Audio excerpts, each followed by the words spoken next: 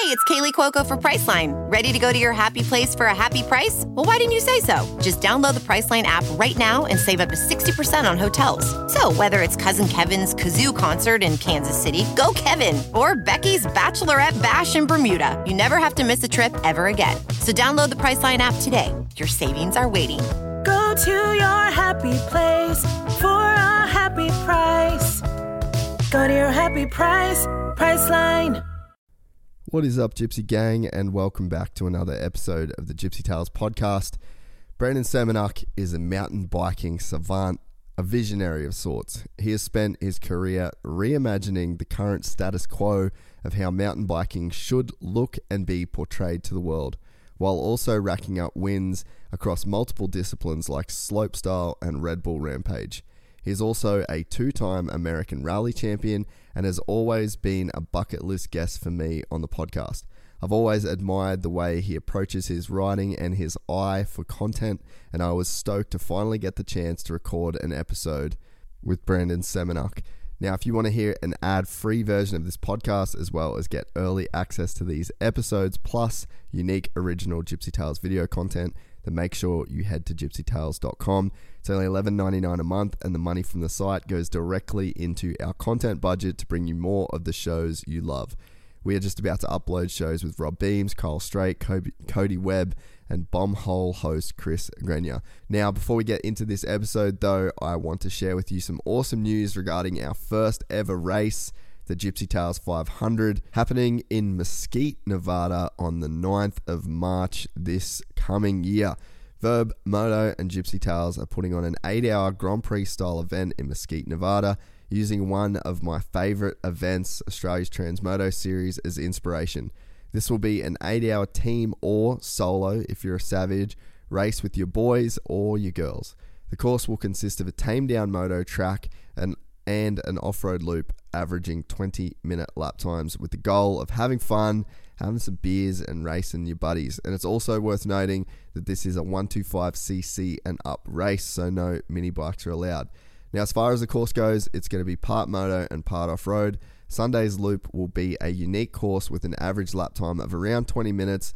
The loop will include terrain for the average rider, along with tamed down motocross track, so no mandatory doubles or any of that stuff. Again, this is a vibe race and will be built for all rider levels. Basically, you just start the race and you do as many laps as a team as you can in 8 hours and 20 minutes, 500 minutes overall, aka Gypsy Tales 500. For more information, head to verbmoto.com/gypsytales500. And it's also worth noting that there are only 200 team slots, so get in quick before it sells out.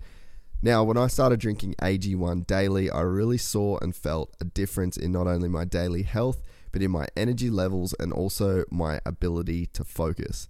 That's because AG1 is a foundational nutritional supplement that supports your body's universal needs.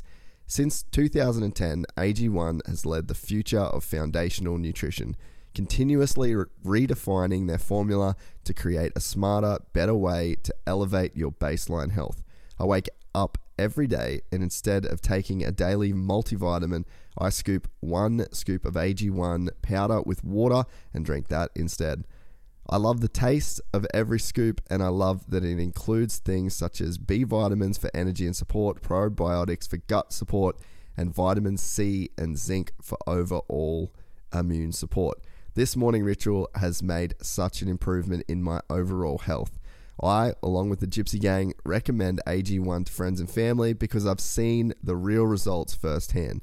Along with that, this nutritional supplement has a team of doctors and scientists behind it. AG1 is formulated and based on current science that maintains the highest quality standards.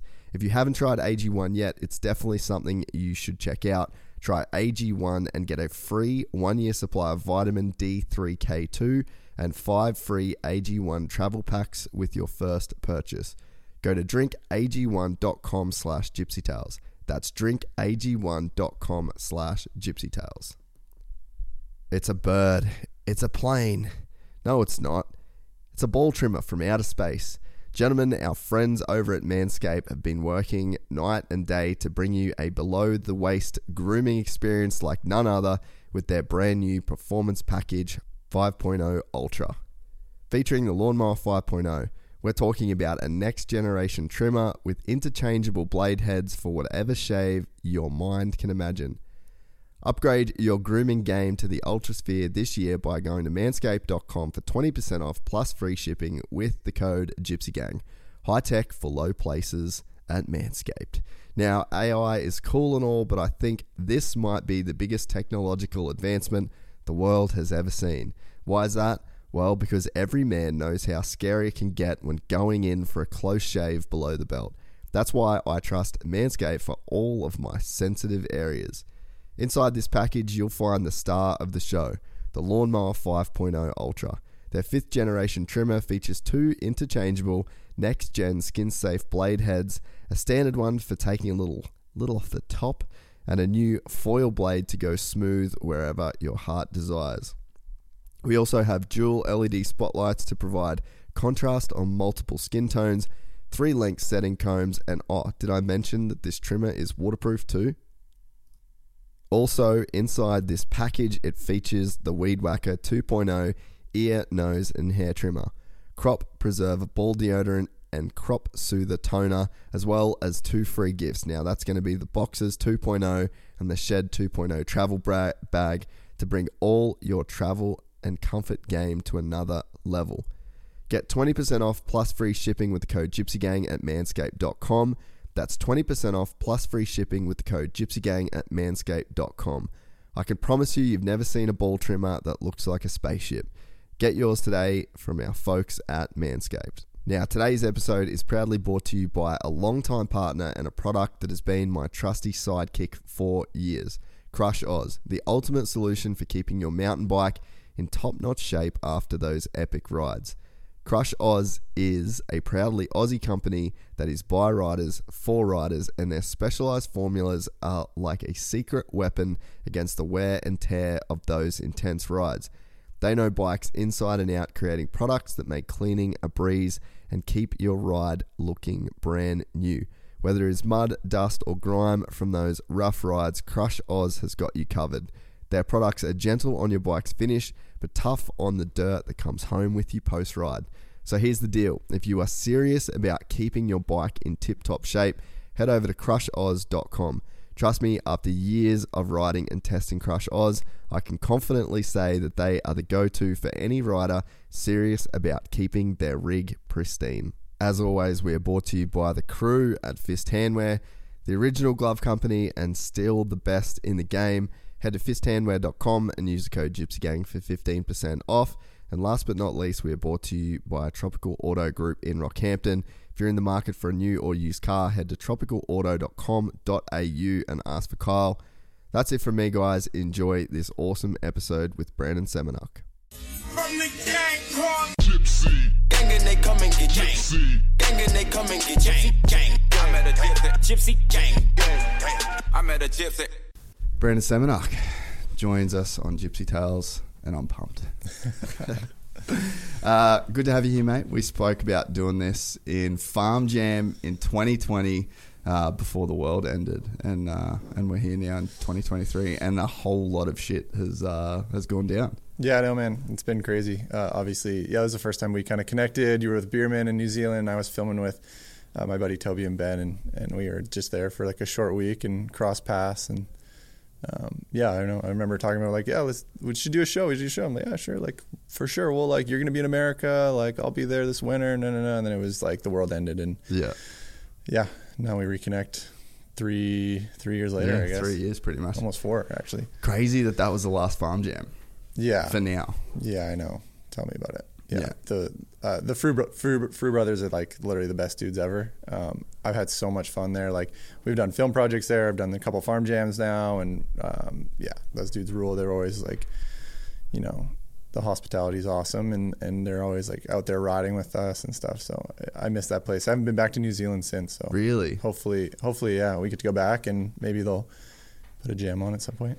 Be so sick. I feel like that's probably one of Tyler's like end goals with Imagination too. Yeah. It's like, could you imagine an Imagination course out there? That would be ridiculous. It'd be insane. Yeah. And then think if they kind of, it's not imagination, like it's its own thing, but totally.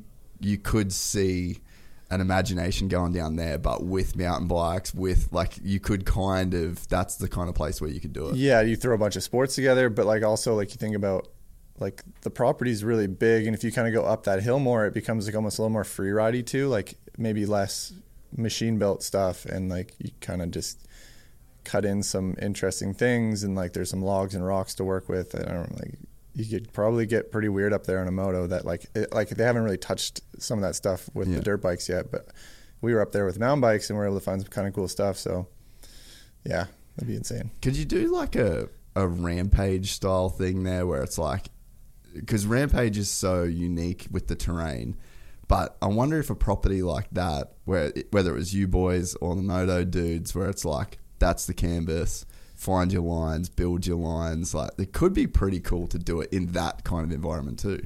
I think New Zealand would be one of those places, like maybe not like that exact property, but like there's places in New Zealand where you could do that. I mean, you can create a free ride event. I wouldn't say it's like it's going to mimic what Rampage is, but in a lot of ways you could have that similar format. And I mean, I think they've already started to look at some of this for other mountain bike events, but like you have that kind of like crazy elevation, like kind of vast open terrain where like you can kind of go anywhere, assuming you just like do a little bit of work to the terrain to make it rideable. Yeah. But then you've like find an area that maybe has some more like exposures and like, you know, there's already like kind of these natural undulations in the hills. So you can start working with that for like lips and landings. And yeah, I think if you found the right property, you can make a crazy like big mountain event. Yeah. Yeah. Cause I guess it would just give such a contrast to Rampage, you know, like it's different. That's just riding on the moon. Yeah, exactly. You'd be like in a nice grass field and then you're in the desert. And yeah, it'd be totally polar opposite. So Brandon Semenuk, who is, for the people that don't know you, how would you describe yourself? Because I feel like you're one of the most interesting men in action sports, and you have been for a very long time. I don't know about that. I just a dude that loves bikes and cars and just pretty much anything with wheels, really. Like, I grew up in Whistler, BC.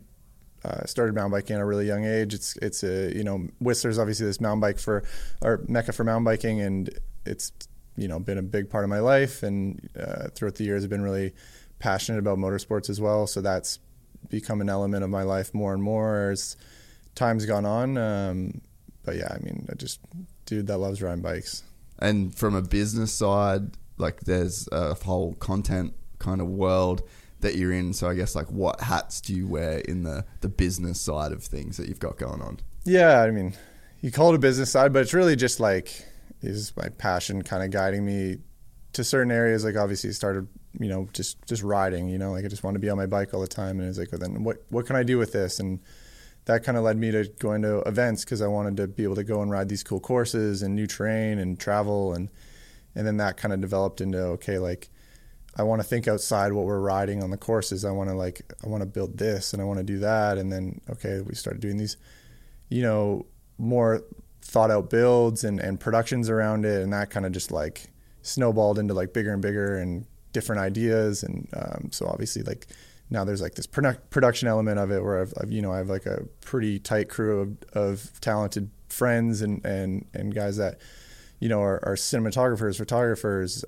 post-production, you know, whether it's audio or visual effects. No. Like there's just like such a good crew around me. And then we all work together and make, you know, stuff that we're inspired to produce. And then, yeah, obviously competing and mountain biking, and then, you know, rally's always been a big passion of mine. Just like it was kind of like my escape from mountain biking, and then that's kind of snowballed into like now I get to do that on a professional level. So, there's, you know, like lots of aspects to my life, but they're all things that I'm like, if I had a day job and I was like saving up to do fun things, I'm literally just doing all the fun things I'd spend that money on. You know, I'm like this is my job. Like, all right, like at times it's a lot of work and it's, you know, it can get stressful, but also really, really grateful. Like I go outside, you know, I walk outside the door and I'm like, okay, sweet, I'm going to do the things I would be doing regardless. You know, if I had the option to do anything, I would just be doing these things. So yeah, it's cool.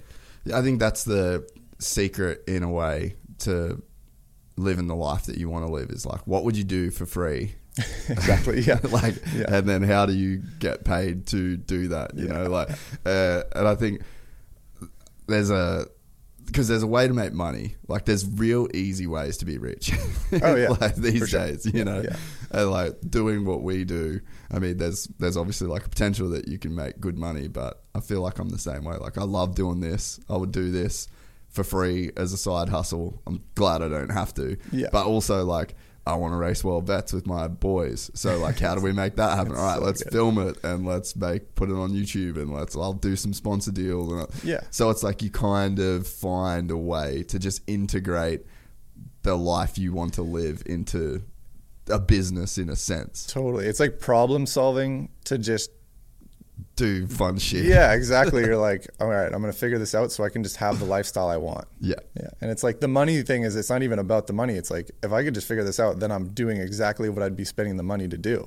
Yeah, and I get like half the shit comp. Yeah, exactly. Yeah. When did that start for you thinking like that? Because I think when you look back at your career, like we sort of touched on a little bit at breakfast, like, you know, when you did One Shot, that's 10 years ago. And that's a really long time in, I guess, today's world. Like you could release that right now. It would be kind of out of place in the modern landscape in a sense, but the production value still holds. So it's like you've been on that wave for a very, very long time. Yeah, I mean, I'd bring it way back to like, you know, obviously I was young, I was racing mountain bikes, and there was a point when I was like, you know, let's say I'm 14 and I was racing, and I was like, kind of like, oh yeah, that's going to be, maybe this will be my thing. Maybe I'll, you know, my brother was a professional cross country racer, mountain biking. Yeah. And, you know, he was making a bit of money to do it. And I was like, you know, I was like, whatever, I'm still living in my parents' house, this and that. I'm like, that could be an option though. Like if I make a bit of money, I could just be a mountain biker. And then like, that kind of like dwindled for me in terms of just like the challenge. And, you know, I felt like, you know, the races were getting a bit stale and this and that. And then I started just like, I'm just gonna ride for fun, you know, and that mountain biking is just gonna be my fun thing. And I'm still so young at this time. I'm not even thinking about the future. I'm just like, I just want to ride and like do whatever, like hang out with my friends and this and that. And then, did you feel much pressure to race though? Or like when you quit racing, especially if you're like good? You know, you see those kids that are good at it and you're like, okay, you could be professional. And then they quit to do something else. Like, you know, you could think of like a guy like Berriman. Yeah, where you're like, bro, you make like super all the skill in the world. Yeah, you could be the guy, you know? Yeah. No, I definitely did. Like when I like stopped racing, it was kind of like a big thing. I was like, you know, I feel like my parents were like a bit bummed or taken back too. But like my brother had quit at like kind of right before I did too, and I was just like, when he would kind of stopped, he was like my motivation to be going to the races, because like, obviously he's like my hero, and I'm like always chasing my brother. How much older is he? 7 years. Oh, okay. So he's like a big brother. Yeah, exactly. And like obviously I'd go ride with him and his friends, and I'd just be like getting like whooped. You know, they just send me down the craziest stuff. Yeah. But it was good for me, and like, you know, and then it was like, it kind of like opened my eyes at a young age to being like, wow, this is like, you know, a lot. It's hard work. Like I kind of watched my brother like really struggle, especially like, in cross country. Cross country is like, you know, you have to kind of work your way through the classes to even get to a point where you're like, you might get sponsorship, might get paid, and this and that. And he was like, he wasn't making enough money to like do what he was doing, and he was like, you know, really, you know, you're going just super gnarly on your body. Like the endurance sports are crazy.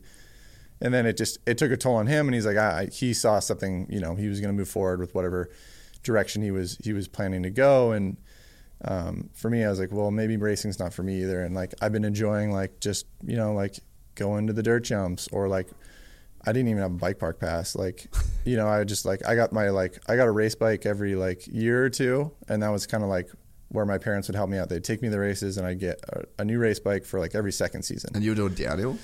No, I was doing cross country. Cross country, okay. Yeah, so I didn't have like a dirt jump bike. I didn't have a downhill bike. Crazy. You know, I'm like living in Whistler, and all my friends like go ride the bike park, and I'm like, man, that'd be fun too. And then, so when I stopped racing, I was like, well, like, because I was just like, I'd go to the dirt jumps, but I'd just like take my cross country bike sometimes, because it's like all I had. And then I like stopped racing, but I bought like super dirt cheap. Like found like there's an Australian that was like leaving the country, and he had like a dirt jump bike. He's like, I'll give it to you for like $200. I'm like, done. You know, I rode like that thing was annihilated when I was done. That's like a life-changing thing. It was. I was like, this is something I can afford. And then I was like at the jumps with my buddies like every day. And then I got to like I didn't have a bike park pass, but I'd hike up the hill and ride the slopestyle course, and then through like a shop deal, kind of little bike sponsor deal, I got a few more bikes, and then I had a downhill bikes, and I was riding the bike park, and yeah, it definitely like escalated really, really fast. Yeah. Like I'd say I stopped racing when I was like kind of the end of like when I was 14, like the end of that summer I stopped racing, and I was like kind of had the dirt jump bike throughout that summer. Yeah. And then by like the beginning of the next year, I was like on a trip to Europe with like a full free ride team, like Gareth Dyer,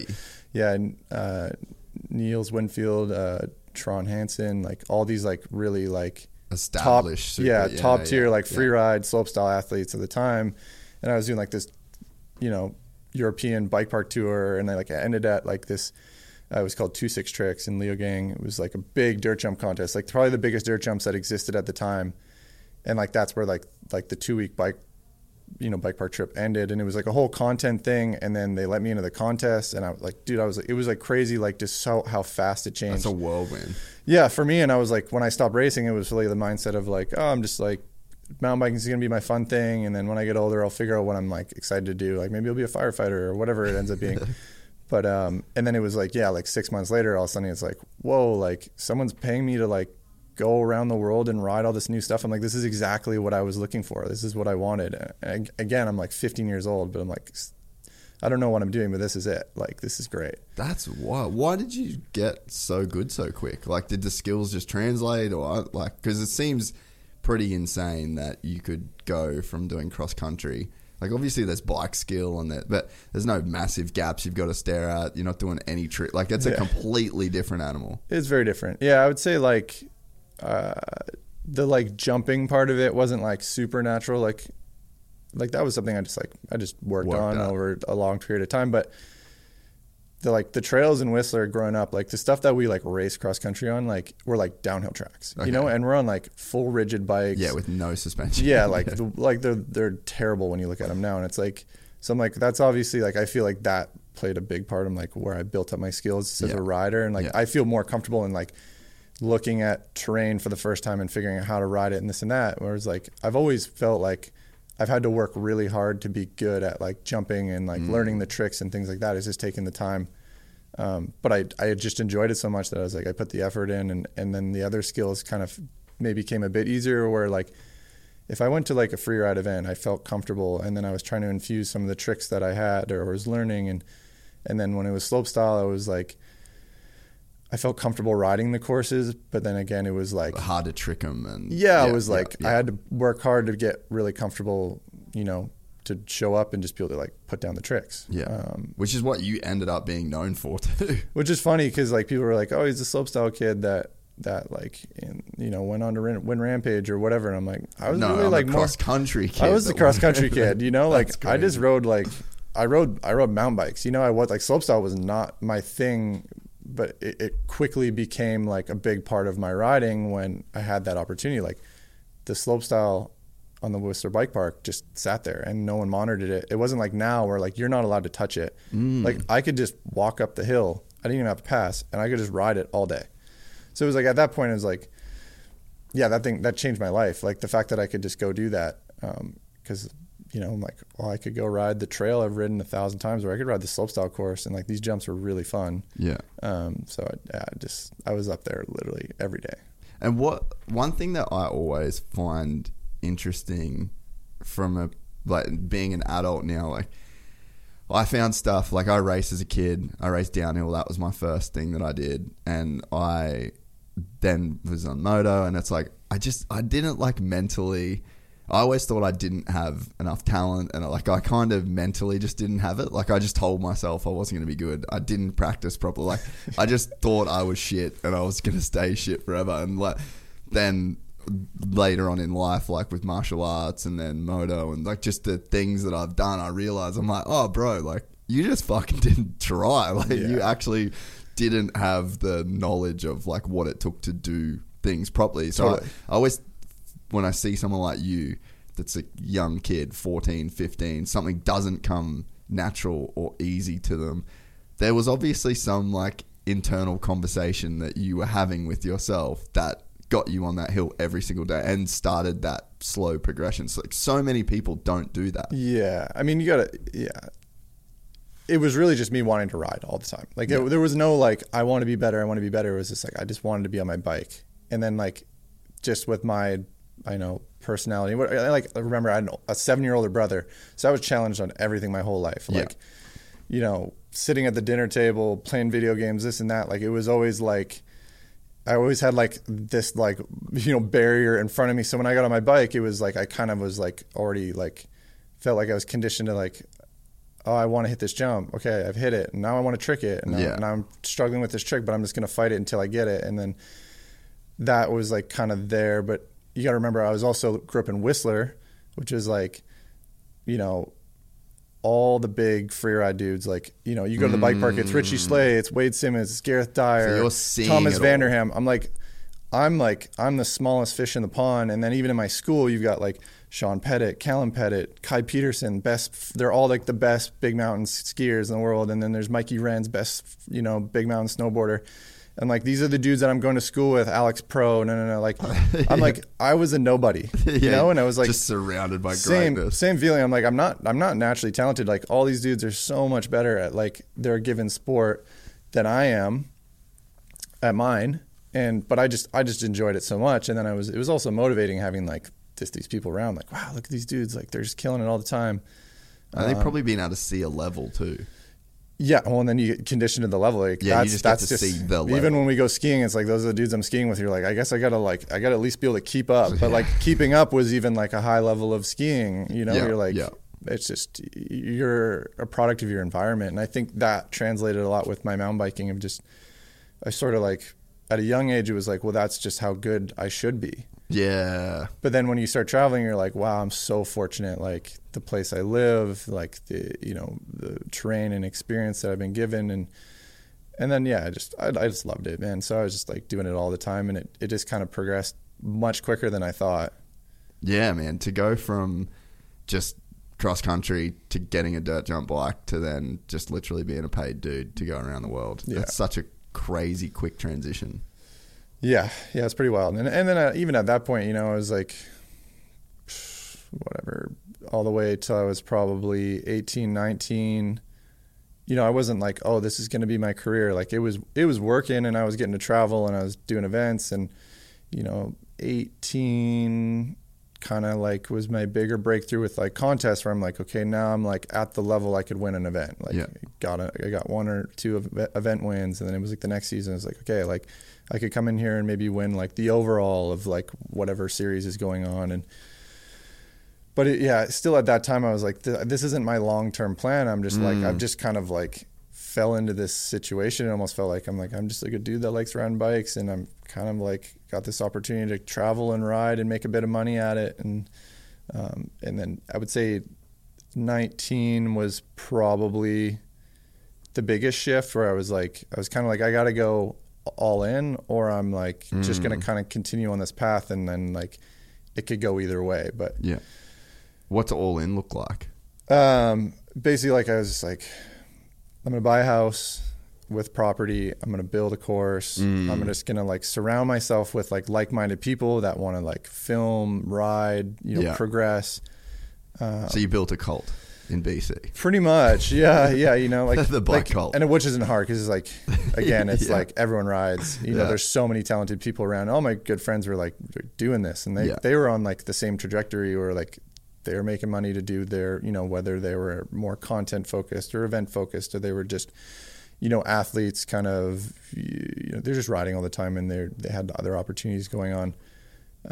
But I was just like, for me, I'm like, I'm just going to like literally throw all my chips in, like spend all the money I've made to kind of like build this up. And I'm like, either it's going to work out because I'm going to like become such a better rider with like having this like be able to walk outside my door and do the things I want to do, or do practice the things I need to practice. Or, maybe I get hurt and I lose the house, and then I'm just like every other broke 19-year-old. I'm like, I was in my mind, I was like, I got nothing to lose. Like, for sure, let's just go for it. And it was, I put myself in a bit of a crazy situation, because it was like kind of like if I didn't win X amount of like prize money, like I probably would have lost the house. That's sick. But it was like I had like an insane year, you know, like I progressed so much that year having that stuff at my disposal. And like I was also just so excited to ride my bike again because I could just go outside and ride this like totally new stuff like this. And you were able to build what you wanted, build what I want. No restrictions. Yeah, because like I started riding slopestyle contests because that stuff didn't exist. The only way you got to ride a slopestyle course or like those features was going to the contest. Yeah, I wasn't interested in competing at all, but I wanted to ride this stuff so bad that it was like I went there for the practice. And then now it's like I have this in my backyard. I don't even need to like go to the contest to get to ride this stuff anymore. It's like I can just literally walk outside and do it. And that was, for me at that time, was just like I was like so about it. That's so sick. The all-in mindset is hard to wrap your head around for like 90-something% of the population, you'd assume. Yeah. You know, like but again, not I many was so people. Young. Yeah, well, I think even in that time, you know, like the pressures to go to college and the pressures to like find a wife that, you know, a wife's not going to want to date some fucking mountain bike bum with all his friends. And it's like, there's so many pressures in life, especially at that age. I think that, I mean, you've got more freedom at that age, but you know, it still stops a lot of people from investing all the way in themselves. Yeah, I could see that. I mean, I think I also like, it was a bit of the culture I grew up in. Like my parents were ski bums that like moved to Whistler because they just wanted to ski. Yeah. And then, while I was doing cross country racing, I had a hard time. Like I was always gone through like the school year. So then I started doing like correspondence, like basically just do school at home, like on my own time. So I'd just ride all day and then I'd do school in the evenings. How was that? It was challenging a bit, but I feel like there's a lot of aspects to that where I'm like, it was good for me, it was bad for me, but the one thing I really take out of it was like it helped me be a good problem solver, which like I think like now with like the production stuff or like trying to piece together like a shoot and like just prepare for a contest and like things like that where I'm like it wasn't like homeschool where you have like someone teaching you. It was like literally like here's the textbook, here's the work, and you just had to check the boxes. But if I got stuck on like I didn't understand something, it was like literally just stare at the book for 5 hours until you understood it. Like, and it was sort of like you learn to break things down and like just problem solve until you're like, okay, I get it. Yeah. You know, now I can move forward. So in that sense, it was probably good for me. What were the negatives from it, do you think? It was a bit weird not being at school. Like all my friends are at school, and then all of a sudden I'm just like feeling like a little bit disconnected from the world I was like very much a part of, like these groups of people. And then I was traveling, and I come back, and I'm like, these people have like changed. Like, you know, like you don't do this anymore, or you're not into that anymore. Or like, I don't know. I just felt like I didn't have like a solid group of people at home. It was like all my friends were like in other countries now. Which was maybe like a good and a bad thing as well. But it was just like, it was weird to be like, almost feel like not connected to my hometown anymore. Yeah. At that age, you know, I'm like super young. It's like your whole, you didn't have social media and stuff. It was like your social environment was like the classroom and like what people did after school. And then it was like, I didn't have that anymore. I actually started hanging out with like a lot of the ski team because they were all doing correspondence too, but they mountain biked in the summer. So they ended up becoming like my group of friends, and like it was sweet because whatever, like in the winters I'd be gone anyways. I'd be in California or wherever riding, and then in the summers I get to ride with those dudes during like a school day. So it was pretty good. But yeah, it was interesting. But again, so kind of elaborate on that more. The correspondence program stopped when I was like just wrapping up grade 11. So I got back from a trip and I went to school to go hand in the work, and like the classroom that the correspondence thing, like where you'd go and hand it in, you do your tests, was just gone. Like I was like, I think I asked the janitor, and he was like, yeah, that doesn't exist anymore. Like, okay, crazy. And like, so the teacher that was doing it, like got let go, and like the whole thing. So I never even finished high school. It was just kind of like, it was sort of like what I had at the time was bikes, and I was just like, cool, I'm just going to like focus on that now, I guess, you know, like I don't even have to think about the work. I just literally, I can go ride all day if I want. That's so sick. Like, man, it's crazy when you kind of unpack everything the way that it all shaped in for you. Because even like to hear you say that, you know, one of the downsides was that you're disconnected and kind of like away from the classroom and like that social setting. Like, I feel like in a sense your writing has kind of even reflected that a little bit. Like it sort of seemed like you were a dude that kind of was like, there's mountain biking. That's what mountain biking is.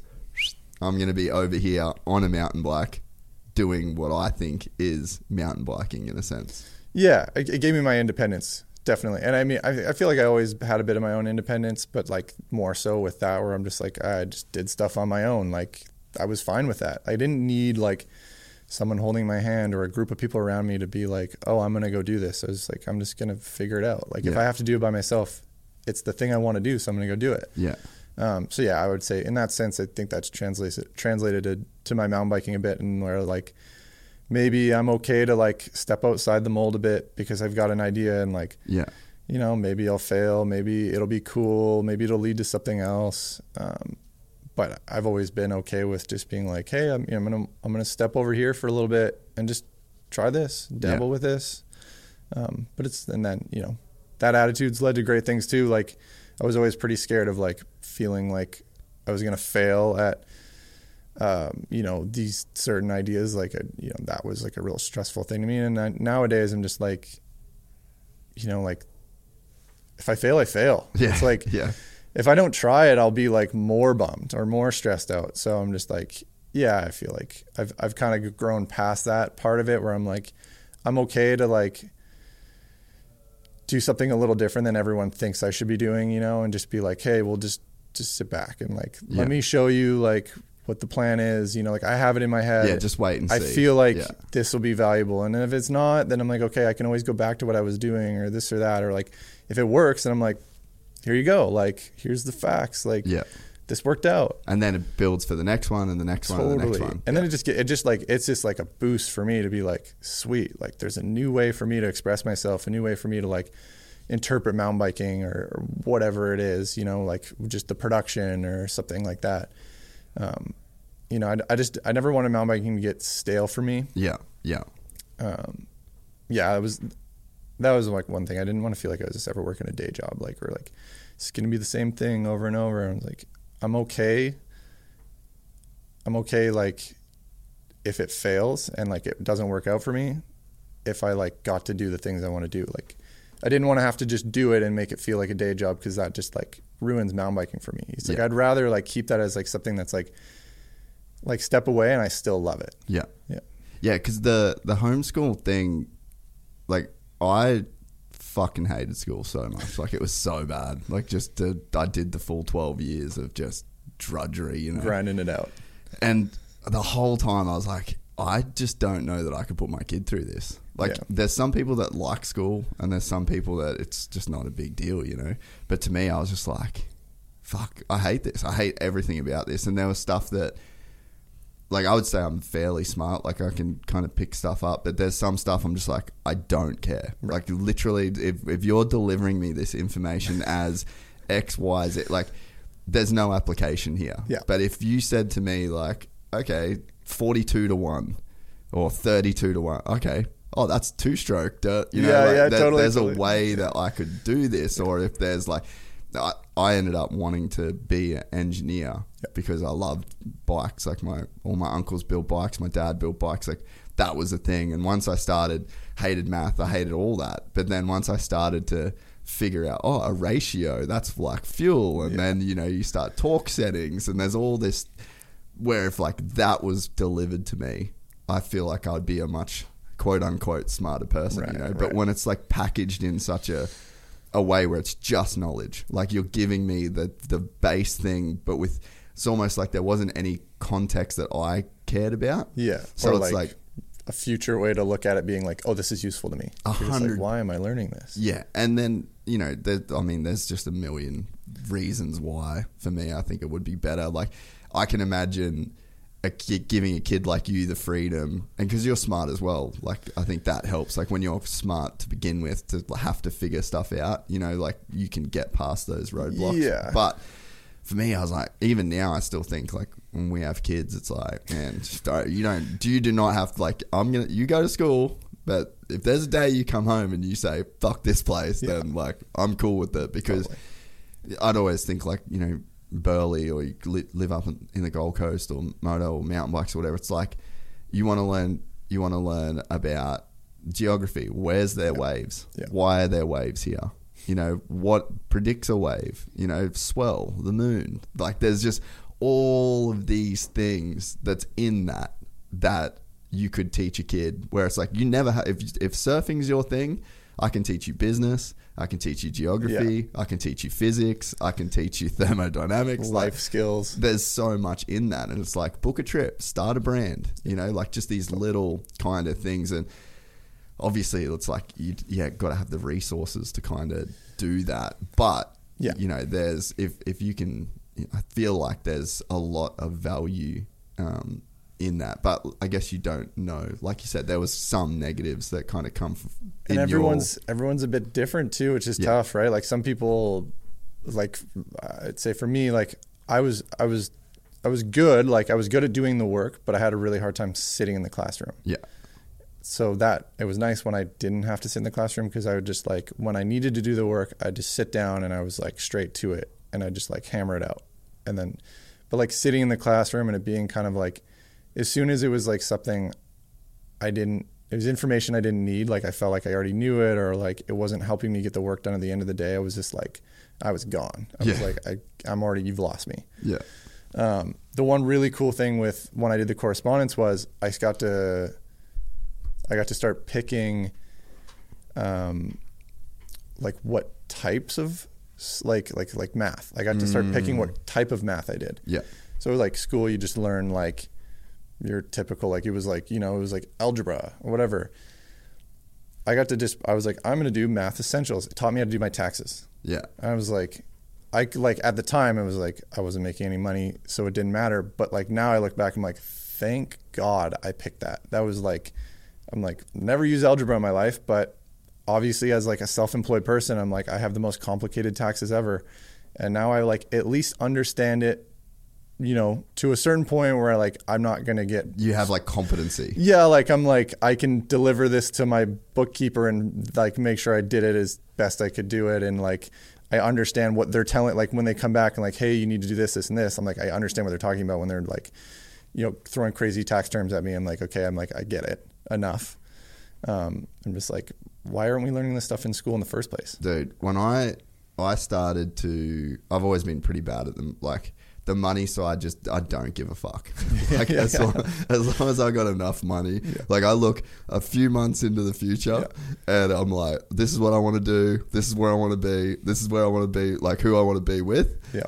It's going to probably take about this much money. Sweet. I need that much money. Yeah. So but once you start getting employees and staff and like actually dealing with that shit, then I was lost for a bit and I had to go super deep. Like I probably spent, it's through COVID, like I went really hard on just the whole accounting side of things, just different tax laws, what different businesses meant, so like, you know, now this whole last year has been a lot with like the Dubai and here and all that sort of stuff, but man, I can have conversations now with an accountant and be like, no, you need to look into this. Like I shouldn't be paying that. Yeah. Like here's all this shit. Like that's just videos I'm watching, but that dude's an accountant who does it. Like have a look at this. And there'll be guys like, oh fuck, I didn't know that. That's so it's crazy. Like, it makes a huge difference. And all I thought while I was doing like my year of just like studying like tax breaking it down, I was like, the fuck don't I know this? Yeah. And I made more money as a result of it. And like when I dip in and out, like I try and be in my zero like every few days. Yeah. But if I'm not, like shit starts tanking, you know? Totally. So yeah, it's like it helps you long term, just like if you understand it, you can start putting yourself in like, okay, like I need this much business expenses to fit in this tax bracket or whatever, and then all of a sudden you've made yourself money essentially by the end of the year because you're like, well, I did the right thing. It's like, well, you can easily screw yourself over or set yourself up. And it's really like, it is fairly simple. You just have to like know what it is and what it takes, and then pay attention to it. Yeah. But this just doesn't get really taught at all. Never. Like just money in general. Never, like it's, I mean, I don't know what it's like in Canada, but in Australia, especially where we grew up too, like it's not really like that many people had money, you know? So it's just, I just don't ever think it was a conversation that came up, you know, like in the taxi. It's just so breezed over. Yeah. You get old and then you realize like this it's is what I should all have of learned. life. It's literally so fucking important. Yeah. But I just think that there's a bunch of stuff that in that correspondence route, like if you're the type of person that could do it, I just feel like it's just a huge benefit to be able to, because I just think people learn off their interests. Like my brother's a perfect example. Like dude was fucking basically illiterate when he started working. He started working for like a distributor in Australia. Oh, you might know Johnny Lusty Industries in Oz. They do like It sounds familiar. Yeah, they do Santa Cruz and all that. Right. Yeah. So he started working for them like back in the day as like the GoPro rep. Like he used to go to races and turn fucking GoPros on. Yeah. And then from there he ended up managing Toby Price. And then now he does like Jack Miller, Jack Doohan, Mick Doohan. Like he's just got this huge roster of dudes that he works with. And like would when he got to that job for the first time, never sent an email. He was a builder by trade. Yeah. And he would have to send work emails. He'd send them to my mum first. My mum would proofread his emails and send them back, and then he'd do it. Now the dude just runs like the fucking gnarliest Amazing. business. Well, he obviously hustles then. But he was interested. Like he wanted to learn based on, he's like, okay, this is the problem I need to solve. And I'm here with like, no, I'm basically dumb as fuck in this area, you know? So it's like, but when you've got the end goal and you've got that vision in mind, it's like so much easier to work through that. Like even, you know, think about like all what you know with mountain biking. Like I Berriman the other day at Imagination, it was like 38-degree lip. Then they went to 34 and then they took 8 feet off the down ramp and then they second guessed and they're like, all right, let's go to 36. And then it sent them to, you know, so it's like they're doing math all the time. Like everything's math to be Tyler Berriman. From it's the all experience, you know? And just like your brother, like he found an area he was stoked on, but he got in at the ground level. It's like, well, we all do that. Like we started mountain biking, started motoing, whatever it is, and we sucked the first time we did it. But then you gain the experience, but you've put yourself in this environment that you love, so you will continue to like invest yourself in it and get this experience to become like a professional or a master at it. And yeah, it's like you said with Bierman, like he just knows like how many times has he hit a jump that size, or he knows like where the lip needs to be and like how fast he needs to go. And it's just, I mean, the same thing when we're building now. It's like I didn't know half this stuff 10 years ago. I'm like, thank God I've like got this information now. It makes it so much easier because I'm like, I can literally look back at like every similar feature I've hit and been like, okay, I was kind of this fast and the pop is kind of like this, and you know, we needed the lip like that and blah, blah, blah. So it's like you just have a database. You can now break it down in your head, but it's not even like, it's not like you're a mathematician, but it's like you can literally visualize it. Like, you know, just kind of like, this is how it should be. Yeah. Dude, I think all the time how crazy it is the calculations that our brain do when we ride. Like, even for me, I'm not that good at riding, but it's like I'll go to a new track and then you see someone hit a jump and then it like a double. Like you can't half. There's jumps you can't half. No, it's like you need to get over this. And you just figure like your brain does the math. Yeah. And it's obviously like what you said, it's based on a database essentially of what you've done in the past, and that's why repetition and iteration helps. But it blows my fucking mind sometimes how it's like, how does a person just do that? And then you go to Imagination or like Farm Jam. I mean, like you've seen, were you at the half pipe at Farm Jam when Berriman was doing the half pipe session?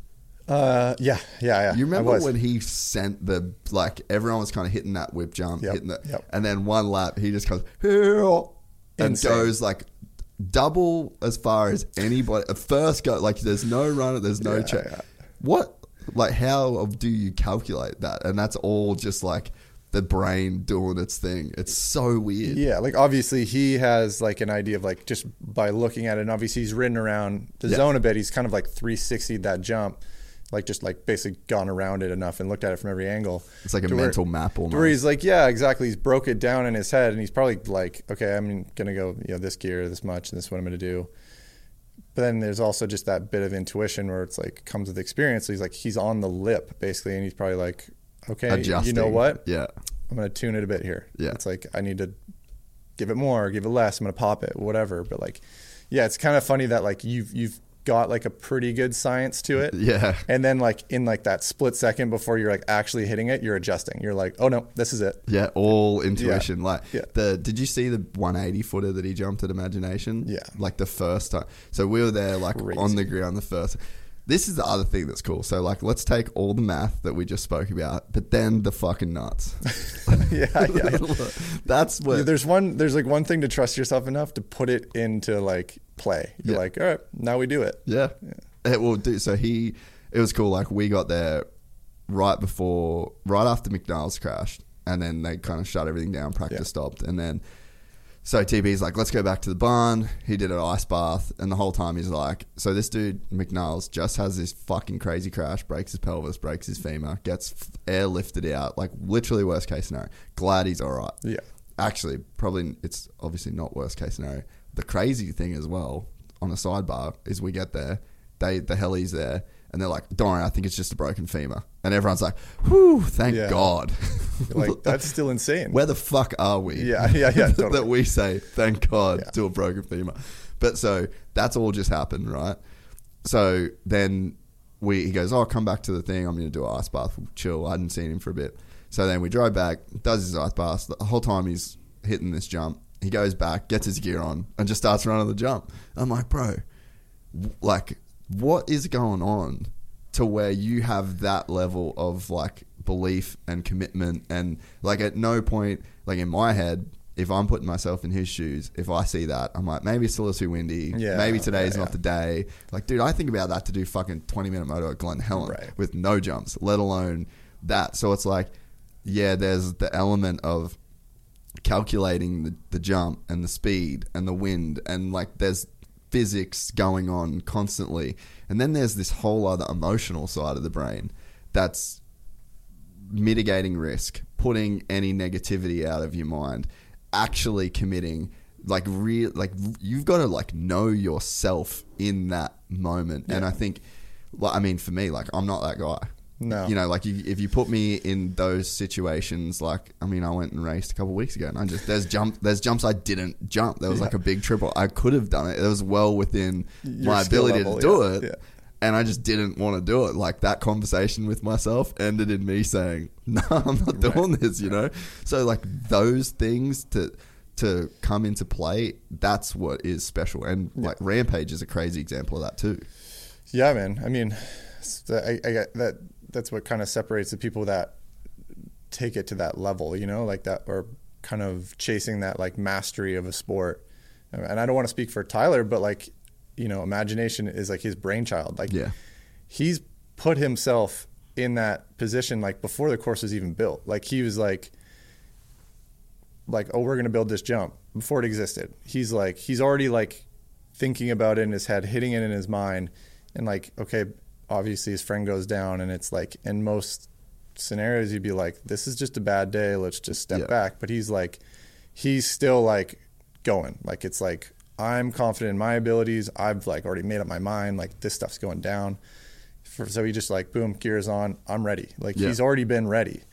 And like you definitely, like I get that a lot with like film projects where you're like, I've spent months, maybe a year or two trying to piece like this whole production together, like from, you know, the creative, the tricks, what the build's going to look like, what lighting situations we're going to shoot in, this and that. And it's like, once you're just like in it, you're just like, dude, I've like been preparing for this for so long. Like nothing's going to stop me from just like getting this thing done. Like, okay, I got to hit this feature. It's a little windy. I'm like, okay, well, it's not windy enough that I can't hit it. So I'm like, okay, you know, you weigh the odds. You're like, okay, I'm going to hit it. Like, well, you just like go through the motions, and it's just like, then you take the next step. You're like, hey, hit it. Okay, I'm gonna do a couple more practices. Okay, I'm ready for the trick. Okay, the light's gonna be good in 30 minutes. Like, we're gonna get this trick, and then we're gonna hustle over here. And then I've already practiced this other thing, so we'll get the next trick. Like, you're like one step ahead of yourself before you've even done it. Yeah, it's weird to be like getting like you've got a trick, and it's like, okay, they need another like run in or this or that, or maybe you gotta do the trick again. You're already thinking about like the next trick that you're gonna go film in 20 minutes.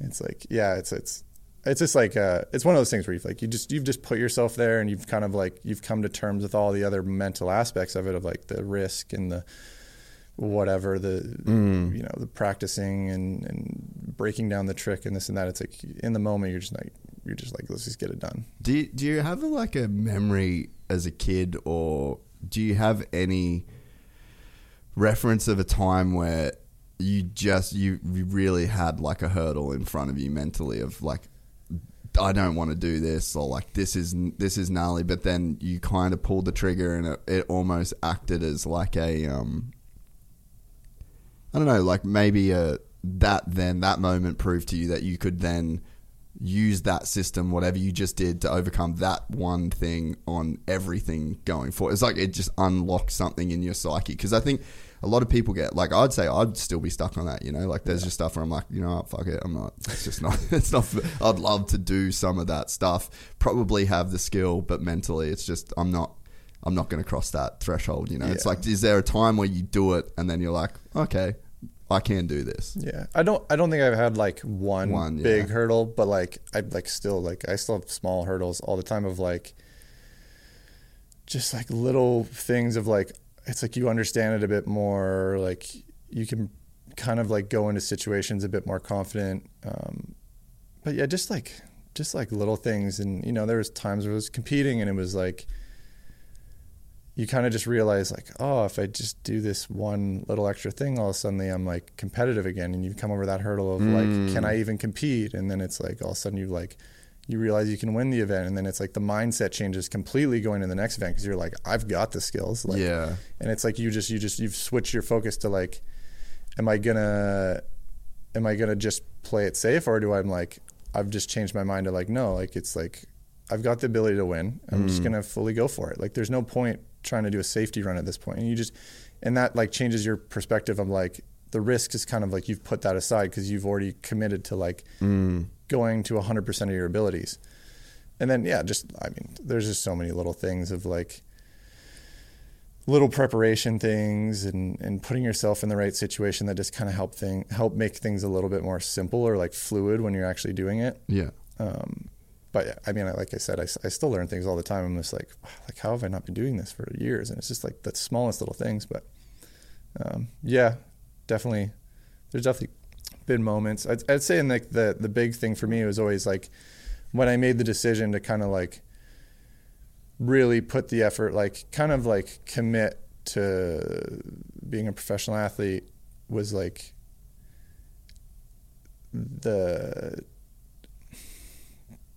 taking the gray area away, like half in, half out. Maybe. Exactly. Yeah. Like it's like I've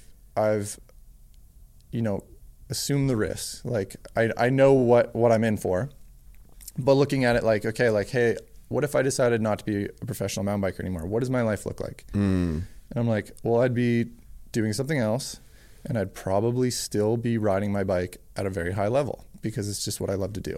So I'm like, do I just ride my bike at a high level and all I need to do is give it an extra 10% and all suddenly like I get to ride my bike for a career? And it's like that 10% can be really hard because it's like that 10% is all the stuff you don't want to do and all the risk that you don't want to take. But it's like the like risk versus reward part of it is like I literally get to live the life like I dreamed of. And, you know, like it's just such a like rare opportunity. Like how many people get to kind of like travel around with their friends and just like, I don't need to go to work. I can just hang out and ride with my buddies all day. Like, this is amazing. Like the lifestyle is just like, it was worth it. It was like that extra 10% I can live with. And then like, once you've kind of like that was probably the biggest stepping stone for me in terms of just being like, I'm a professional athlete. And once I've just like come to terms with that, it's like, okay, well, there's no like, you know, I've already committed. Like there's no questions asked when I'm like, I show up to Rampage. It's like, I've assumed the risk. It's like, I'm here for a reason. Like I'm going to try and do really well. Like, and I'm going to build to my abilities, or like maybe find the limit in areas, or like do something that I've just kind of recently started doing, or like, you know, keep it interesting. But I'm not going there like middle of the event. Like, what am I doing? Yeah. Why am I here? This is like, you know, it's like, I know why I'm here. There's a reason. Yeah. And I think it's such a good way to put it too, because it's like, if you're going to just leave work on a Thursday afternoon at 4:30 and you're racing to get your bike and then get to the bike park and then you're like putting your glove and then you get to the top, like that's probably more risky. Because 100%. you're still going to do the trick. You're still going to try and you're in that environment. You're probably going to be it's way more risky to be unprepared for that and live a life where you're not, taking the steps that actually makes. You're I've been off my bike for 4 days and I'm still going to go ride at 80-90% of the ability that I ride at now. Yeah. It's you look at it, it's like when me and my buddies go and ride, even just riding a trail. Yeah, it's fucking serious. You're sending. You because you kind of get everyone going. It's a little bit faster, a little bit faster, a little bit faster, and it's by the end you're just kind of sending it. Yeah, and it's we would ride like this, and this is just random day. Yeah, random day, middle of the afternoon. We're just out there for a fun ride, and it's we would be doing this if we had day jobs too. It's so true, because even doing the stuff for World Vets this year, this is the first time I've ever. I'm pretending I'm a professional motorbike rider for a year basically. And I'm a podcaster on the side. And the difference in the level of confidence I have and the fitness side of things, you can just go and do an hour, 2 hours on the bike of hard, purposeful, actual training. And my whole life before that was what I said, fuck, I'm racing. Yeah, I've left my helmet padding at home. I'm putting socks in my fucking helmet to ride. And it's bro, you suck. There's a reason that you suck. You can't be good under these circumstances. And then the things that make you better are the things you never wanted to do. Yeah. Totally. And it's, that's just a brilliant way to say it. Yeah. Yeah, it's just the consistency of it, and then that muscle memory is just fresh, and you're just always doing it. It's you feel so much better. Yeah, and I just because I think I say it all the time on here, but you always look at people, they're so gifted. That's what it looks like when you see the finished product, when you see Brandon Semenuk in his final form. I would Super not say Saiyan that. Brandon Semenuk, but it's it's just this process of a lifetime of work. Yeah, no, for sure. And I honestly, I whatever, when there's an upcoming kid or someone that's aspiring to do something and whatever their sport is, and they're well, what were the steps you took? And I'm oh, you're just talented. I'm dude, no. I always thought everyone else around me was talented, but I understand the work they put in as well. But I'm dude, I feel I was the least talented, but I just got crazy about it. I was so OCD about just being on my bike and having structure and always have something to work on. And I was literally anyone can do this. Anyone can make this happen for themselves. And it's you might not do it the same as someone else, but you can do it in your own way, and you can gain a skill that's incredible to many other people that wouldn't understand it. Yeah. But yeah, I'm not talented, dude. The amount of battles I have with myself on the daily is just I'm just I feel I suck at biking most of the time, to be honest. Which is crazy to think. I think with you though, one thing I've always loved about your riding, and I've watched pretty much, I'd say, most of the shit you've done through your career, and I would always get a sense from you, and then that's why I was so stoked to meet you at Farm Jam, because I had such a picture of you in my mind over years of watching your riding, and especially watching you compared to everybody else. You were kind of on an island. Not that you're antisocial, although you're not friends with people. I'm definitely a quieter person, and I'm very I'm an individual. I feel I've always I have my groups, but I also am all good to go just do things by myself. But yeah, for sure. I can see how people that's the perspective, right? Yeah, and I think that sort of it more just come across to me as thoughtful. You were just very thoughtful and very meticulous, and everything that you did. And I think because I was coming from the film world, I'd always watch your projects, and I'm this guy has to know about the filming.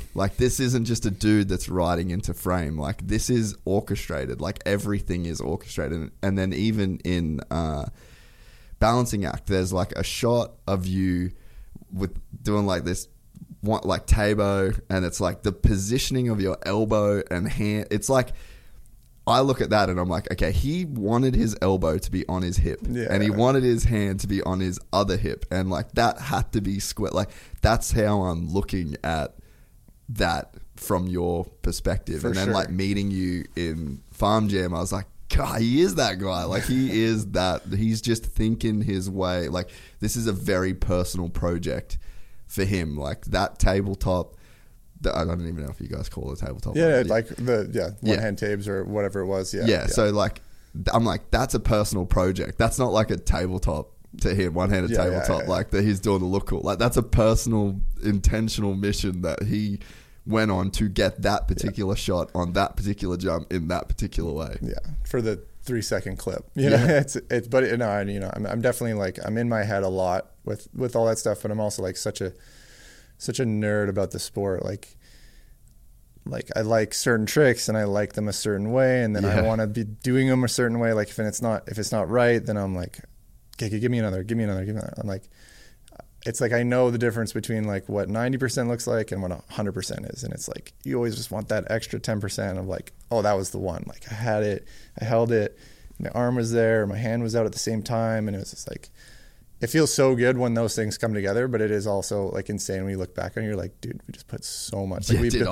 we built this whole feature and we like spent like the entire day just getting this one trick, and we like waited for the light, and I did the trick 10 times to get it just perfect or whatever, sometimes 50 times, whatever it is. And it's like, literally we just got 3-second clip. Yeah. You know, but it's but it seems like that's for you though. But it is for me. And that's the thing, as I look at it, I'm like if anyone was to look at this from like a business perspective, like this is ridiculous. Yeah, this does not make sense. But for sense. me, I'm like, that just like made me feel whole as a person. Yeah.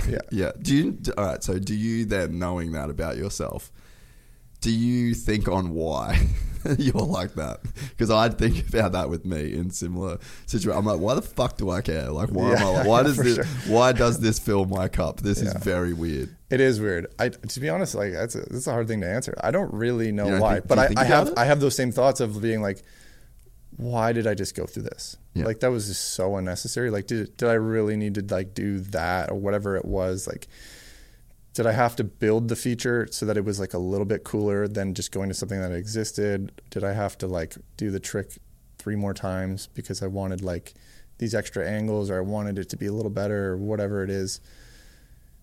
But yeah, I don't know. I mean, it's nice to just feel like you have like a purpose. Like you're like, at least you know what you want. Yeah. But that's as far as I've gotten. Yeah. You know, I'm like, I could just be like whatever about it. And not, I guess a little bit of it to me is like, I get really inspired by other athletes, like number of sports. Like there's people I look at and like they kind of give me the energy to go do my sport. And I feel like I want to give that back a bit too. I'm like, I feel like if I can give everyone my 100%, like maybe I'll give someone else that like really, you know, positive energy and like motivation to go just do something they love. That happens for sure. Like I've had that effect from your shit. I appreciate that, dude. Because that's 100%. I would say that's definitely a big factor of like why I do this stuff. I'm like, sometimes it's just like you're in the trenches and you're with your buddies and you're just like, why are we doing this? Is this just like we're just like killing ourselves over whatever? And then when it comes out and then like you could just tell people get fired up, and it's like someone else might, you know, be like, I've seen Bierman put like a boner log at Imagination the other year, and we were like, that's mountain bike feature, that's sick, you know, and just stuff like that where you're like, I don't know, it's cool to kind of see it translate to like other people's, you know, their sports, or like maybe you could see that they interpreted it a little different, and then like they took from it, and like you're like, yes, like that's awesome, that's like that, like I get that from you guys, and like it's nice to feel like I give back a little bit. So I feel like that's me wanting to give my 100%, because I want to give people like the absolute best I can, so that when it's perceived in like the way where I feel like I did adjust it. Representation of what you wanted as well. Yeah, exactly. Yeah. Because and I mean, I think that with the podcast too, like it's super unnecessary, like so much of the shit that I've done like over the last like 5 years with it. And so many people, you know, like you walk in here and I'm like, fuck, sorry, bro. Like, it's pretty shit. Like, and everyone's like, oh, it looks all right. But you have that vision, and it'd be the same thing with you with stuff that you're doing. to everyone else, you're like, fuck yeah, I got the shot. And you're like, nope, that ain't it. Yeah. You know, but I think that's what art is in a sense, you know. And I've taken, like, even when I watch your, like, balancing act, for example, like, I send that to my production dude, like, lead at home. I'm like, this is fucking sick. Like, this is so sick. It's not high production in the sense that there's 30 dudes and there's 30 cameras and there's fucking call times and this is what you get with, like, a really talented group of a small talented group of people that really give a fuck. Yeah, and they all understand each other. Yeah, like that was like everyone's got the goal. Like, everyone knows what we're making. Yeah, well, we didn't actually. Like, it was like that was like real run and gun style. Like, we had like Nick who filmed and edited it, and then Toby was photographer, and then, like, you know, we had like kind of friends come in and help in like certain little bits as like things were going on. But like in the heart of it, it was like us three. And then, like, obviously, like, on either ends of the sports, I had, like, Keaton Williams, my co-driver, and then Evan Young and Justin Wiper, who are helping me dig at Rampage. Like, they're all, like, characters in the story, and they're helping, you know, in certain ways. But it was like, so just to go back to the start of that thing, like, pre-Rampage, all that, like, it's, like, September, or it's, like, coming into September, and there's, like, the second last rally of the year. And there was a chance that I could win the championship. So I'm like, I was just chilling with Nick one day, and I was like, hey, would you want to come to the rally, like, and just film it? Like, if I win, it'd be kind of cool just to document it. And, like, I don't know what that means. Like, I don't know where this lives. Does it go anywhere? Or is it just like for the memory banks or whatever? I was just like, I just feel like it would be ridiculous not to capture this moment, because the championship was just so wild that year. Like how close the battles were and where the points were. And I was like going into this event, and I've never done the event before. And I was like, it's literally going to be like checkers or wreckers, like 100%. Yeah, we have to send and finish, or it's done. Yeah. And then so whatever, we went, and it didn't go to plan. Like, it didn't win the championship. I did crash the car. Dude, that crash too. You crashed like probably 400 yards before the corner. Like, for sure. You just started shifting gears, and the car's just going. Yeah. I'm like, you're gone, bro. See ya. Yeah. And just like stupid, like it's all like bedrock on the inside of the turn. And it was just like all the gravel kind of got swept onto it. And it was like, I was like, you know, it was just like one of those dumb crashes. You're just like, just understeering. You're like, I'm hopeless. Like, I'm just on this. You know what like, it looked like? You know, in Mario Kart?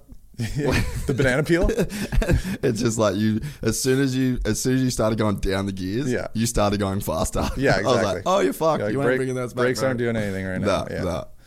Yeah. So it was like, that didn't go well, whatever. And then it was like, I don't know, like, well, I guess if I do the last rally, you should come to that one too, because we could still win the championship. But we didn't know what balancing act was. And then at the same time, there was like another film project going on that I was trying to put together. And then that kind of got like pulled out from underneath me. So is that where the riding came into it? So that riding stuff in the yard was just like, as just a bit of it. It was get the project going, or was that another project? It was either going to be a part of the project we were going to work on, or just like it was for something else we were working on. But it was also just like, I felt like some people probably didn't get that part of it, where like there was like the riding in the yard, but that was just like kind of that moment in time where all this stuff was getting kind of like deciphered. Like what am I doing? Like, what are we working towards? Like, you know, yeah, there was just so much going on. And I just felt like that was that weird moment of like, I just was like at home riding my bike. It was like, you know, this really like, you know, all the homies around. It was really mellow. Like everything's like kind of calm before the storm. Yeah. You know, it was just calm. Like, it was like, that was like the calm moment. And then it just like progresses to like the most intense, you know, week essentially. Cause that was like, that all happened like, you know, within weeks of like the next, you know, stint of like the rallies and Rampage and whatever was going on. But anyways, the film project got pulled underneath me.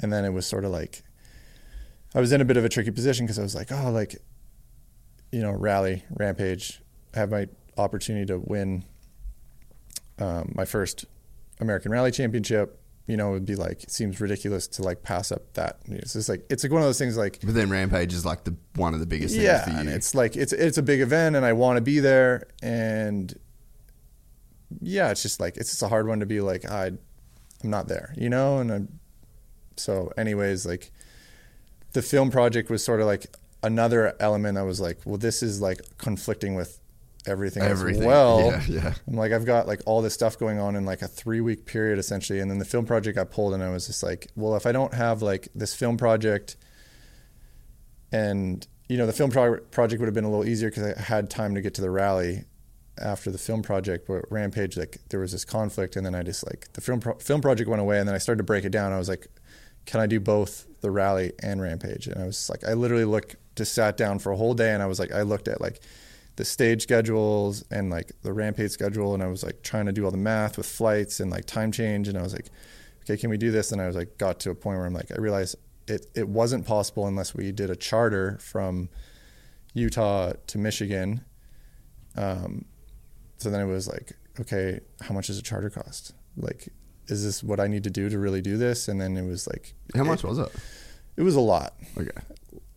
I don't have the money to do that again. Yeah. It was more than that. Yeah, really? Yeah. And it was like, and it was like a ship. Like, I wouldn't say it was a ship plane, but it was like, it wasn't a fucking Gulfstream. No, it had propellers. Like it was like, my bag was on my lap. Yeah. It had propellers. Exactly. Yeah, no, like it was, I mean, it was cool. Like, I'm like, sweet. It's cool to say that I checked that box. Like that'll never happen again. But it was also like, this is like, I could win Rampage and I'm not going to pay for this thing. It was really just about like doing it. You have know? to do it, yeah. I was like, I can't miss the rally. Like I would just kick myself for that. Like just not knowing, like I was kind of going to the rally being like, this is a new event for me. The driver I'm competing against, Ken Block, is the fucking man. Is like the man, like, and he did this rally last year and won it. And I'm like, I'm going in this rally. I have no experience. And he's just won the last few rallies.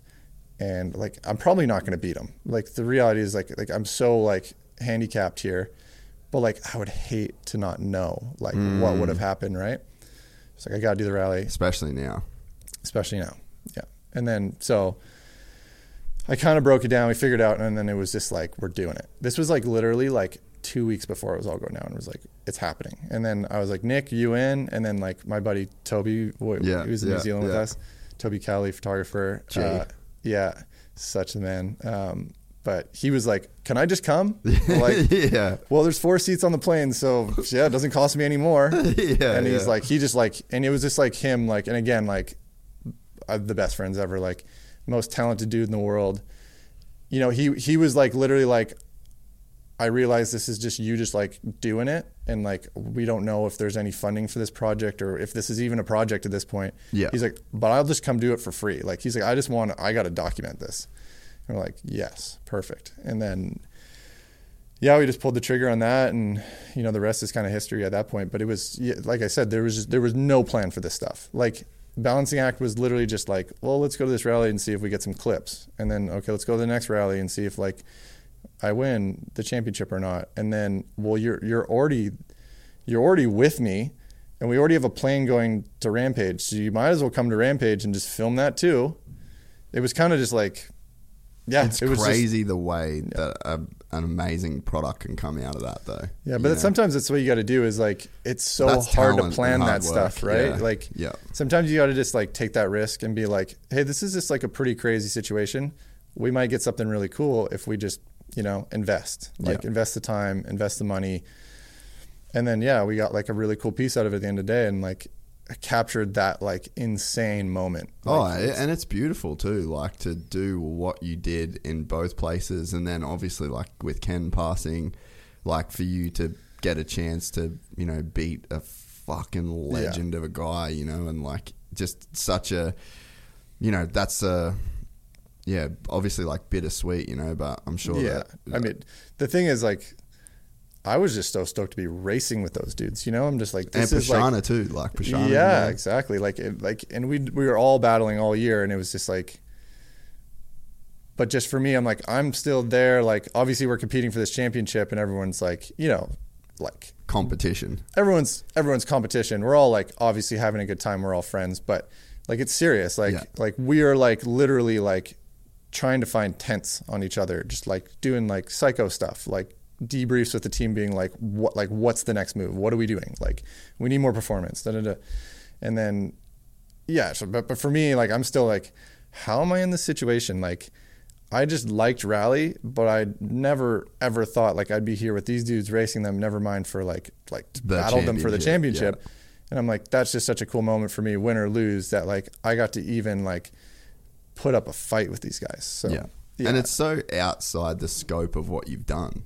You know, like you cross country racing, like you raced cross country as a kid, but you know, like to compete in the American Rally Championship against Ken Block and Travis Pastrana and all the other savages, like there's not really much precedent in your life for that. No, you know, not at all. Like, you know, I don't come from a wealthy family. Like I said, ski bums. We lived in Whistler, high school dropout, and like, you know, like it's not like a sport you just kind of like fall into. No. It's like you gotta like you invest in it, and you have to be really like, you know, put in the time to be like, oh, this is what I'm doing. Like I'm going to rally and I'm going to gain this experience and I'm going to go to these events. And it's like, it's a dedication, just like mountain biking is, or like, it's like, like we were saying, like taking the moto out. It's like, it's work. Like you go ride, but it's like the bike needs maintenance, and you know, you're driving to the tracks, you're driving to the events. Yeah, exactly. Yeah. It's like, and rally's like pretty serious like that, especially as a privateer. The heaviest lift. Yeah. And if you don't have like a team behind you, especially like as a privateer, like connecting with the right people that can kind of help you. And now like as a factory team, it's like, it's obviously like a huge effort on like, there's, you know, 20 people involved or whatever it is.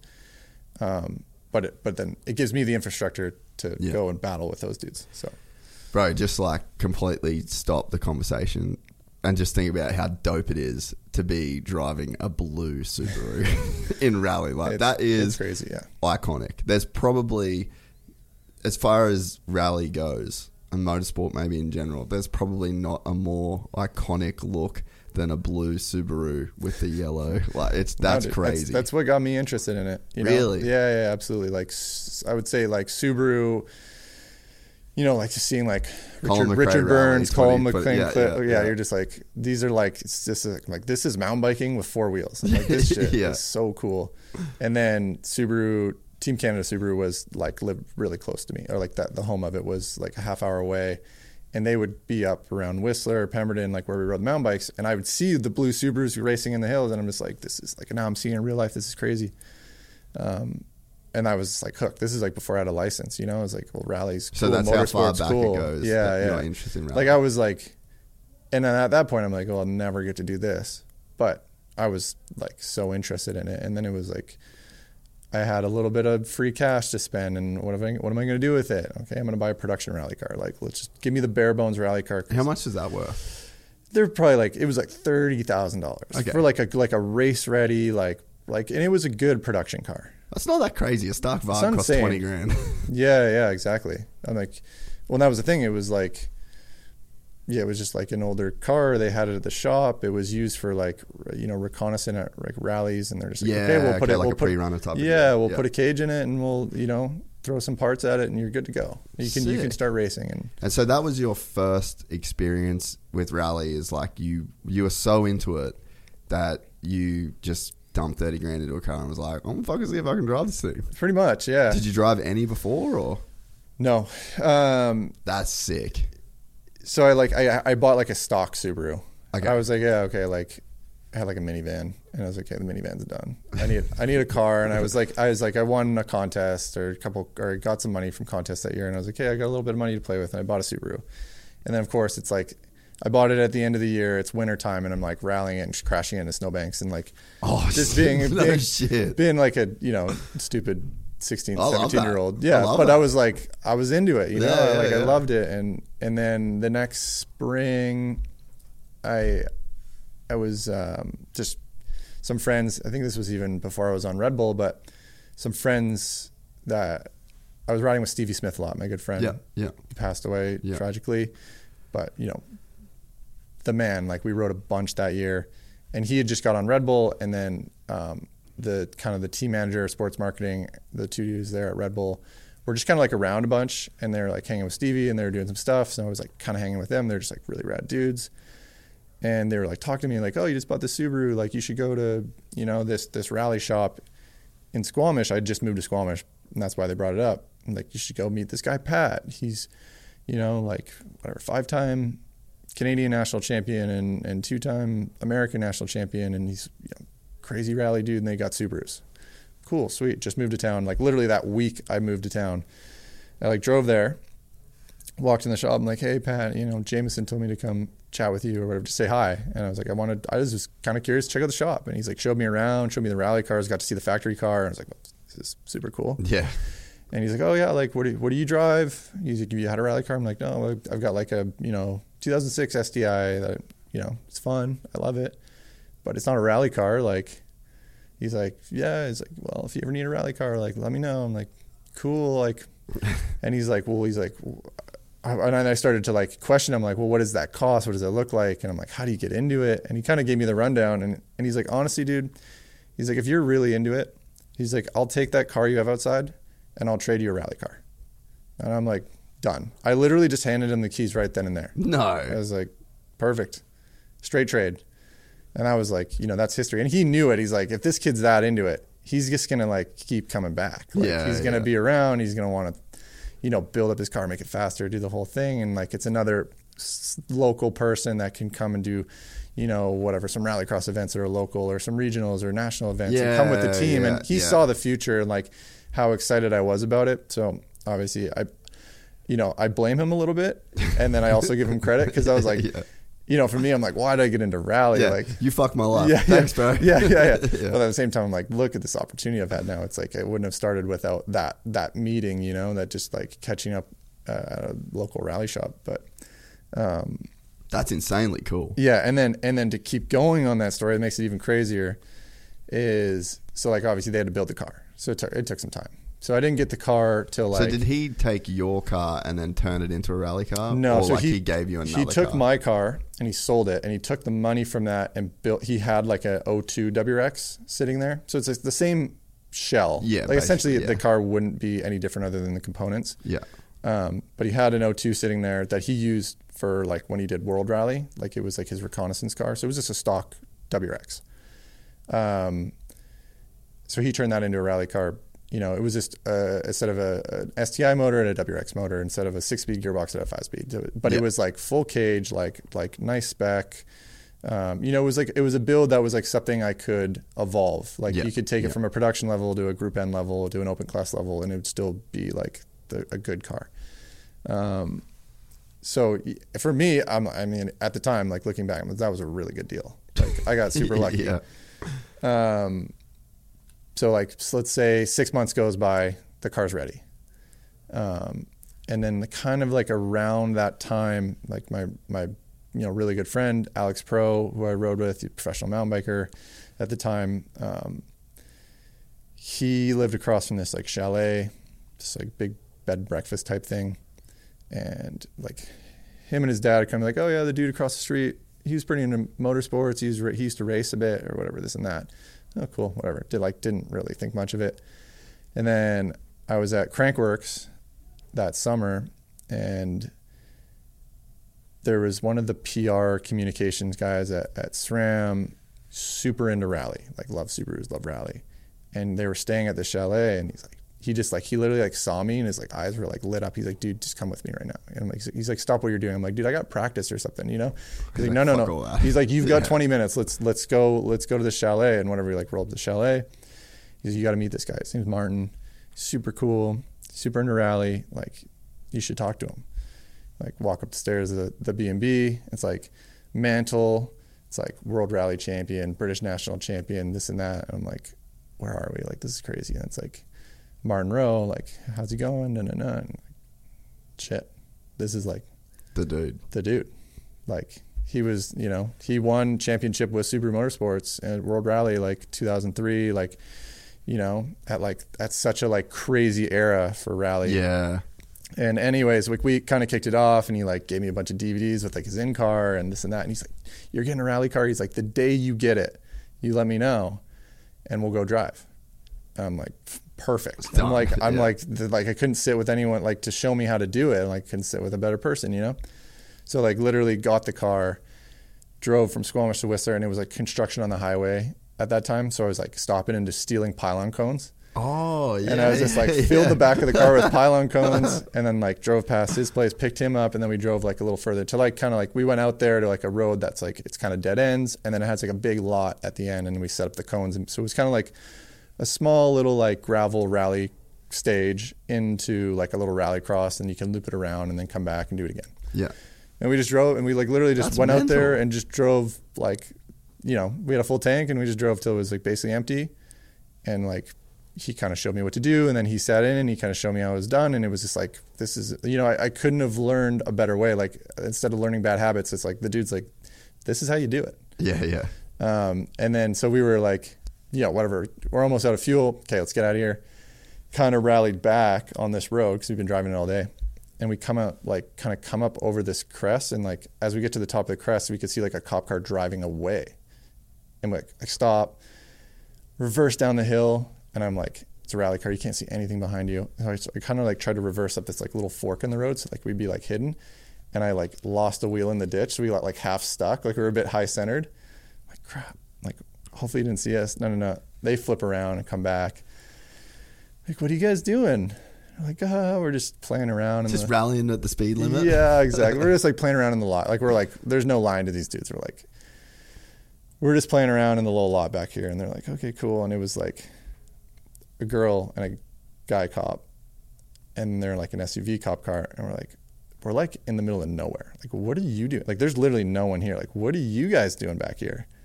So they must have saw us, and whatever, they let us go. They're up to. Yeah, but we drive out, and like she gets out, and she gets in her cop car, and they like go off. And we're like, okay, that was lucky. But that was like just another level of like how fortunate I've been to have like good mentors kind of point me in the right direction like early enough before I'd kind of make stupid mistakes. Dumb mistakes and crash shit. And, totally. So what'd you do in the 6 months before? Like, so you knew you were going to have this block where you like wouldn't have a car, but you were going to have a rally car. Like, what do you do in between to get ready for owning a rally car?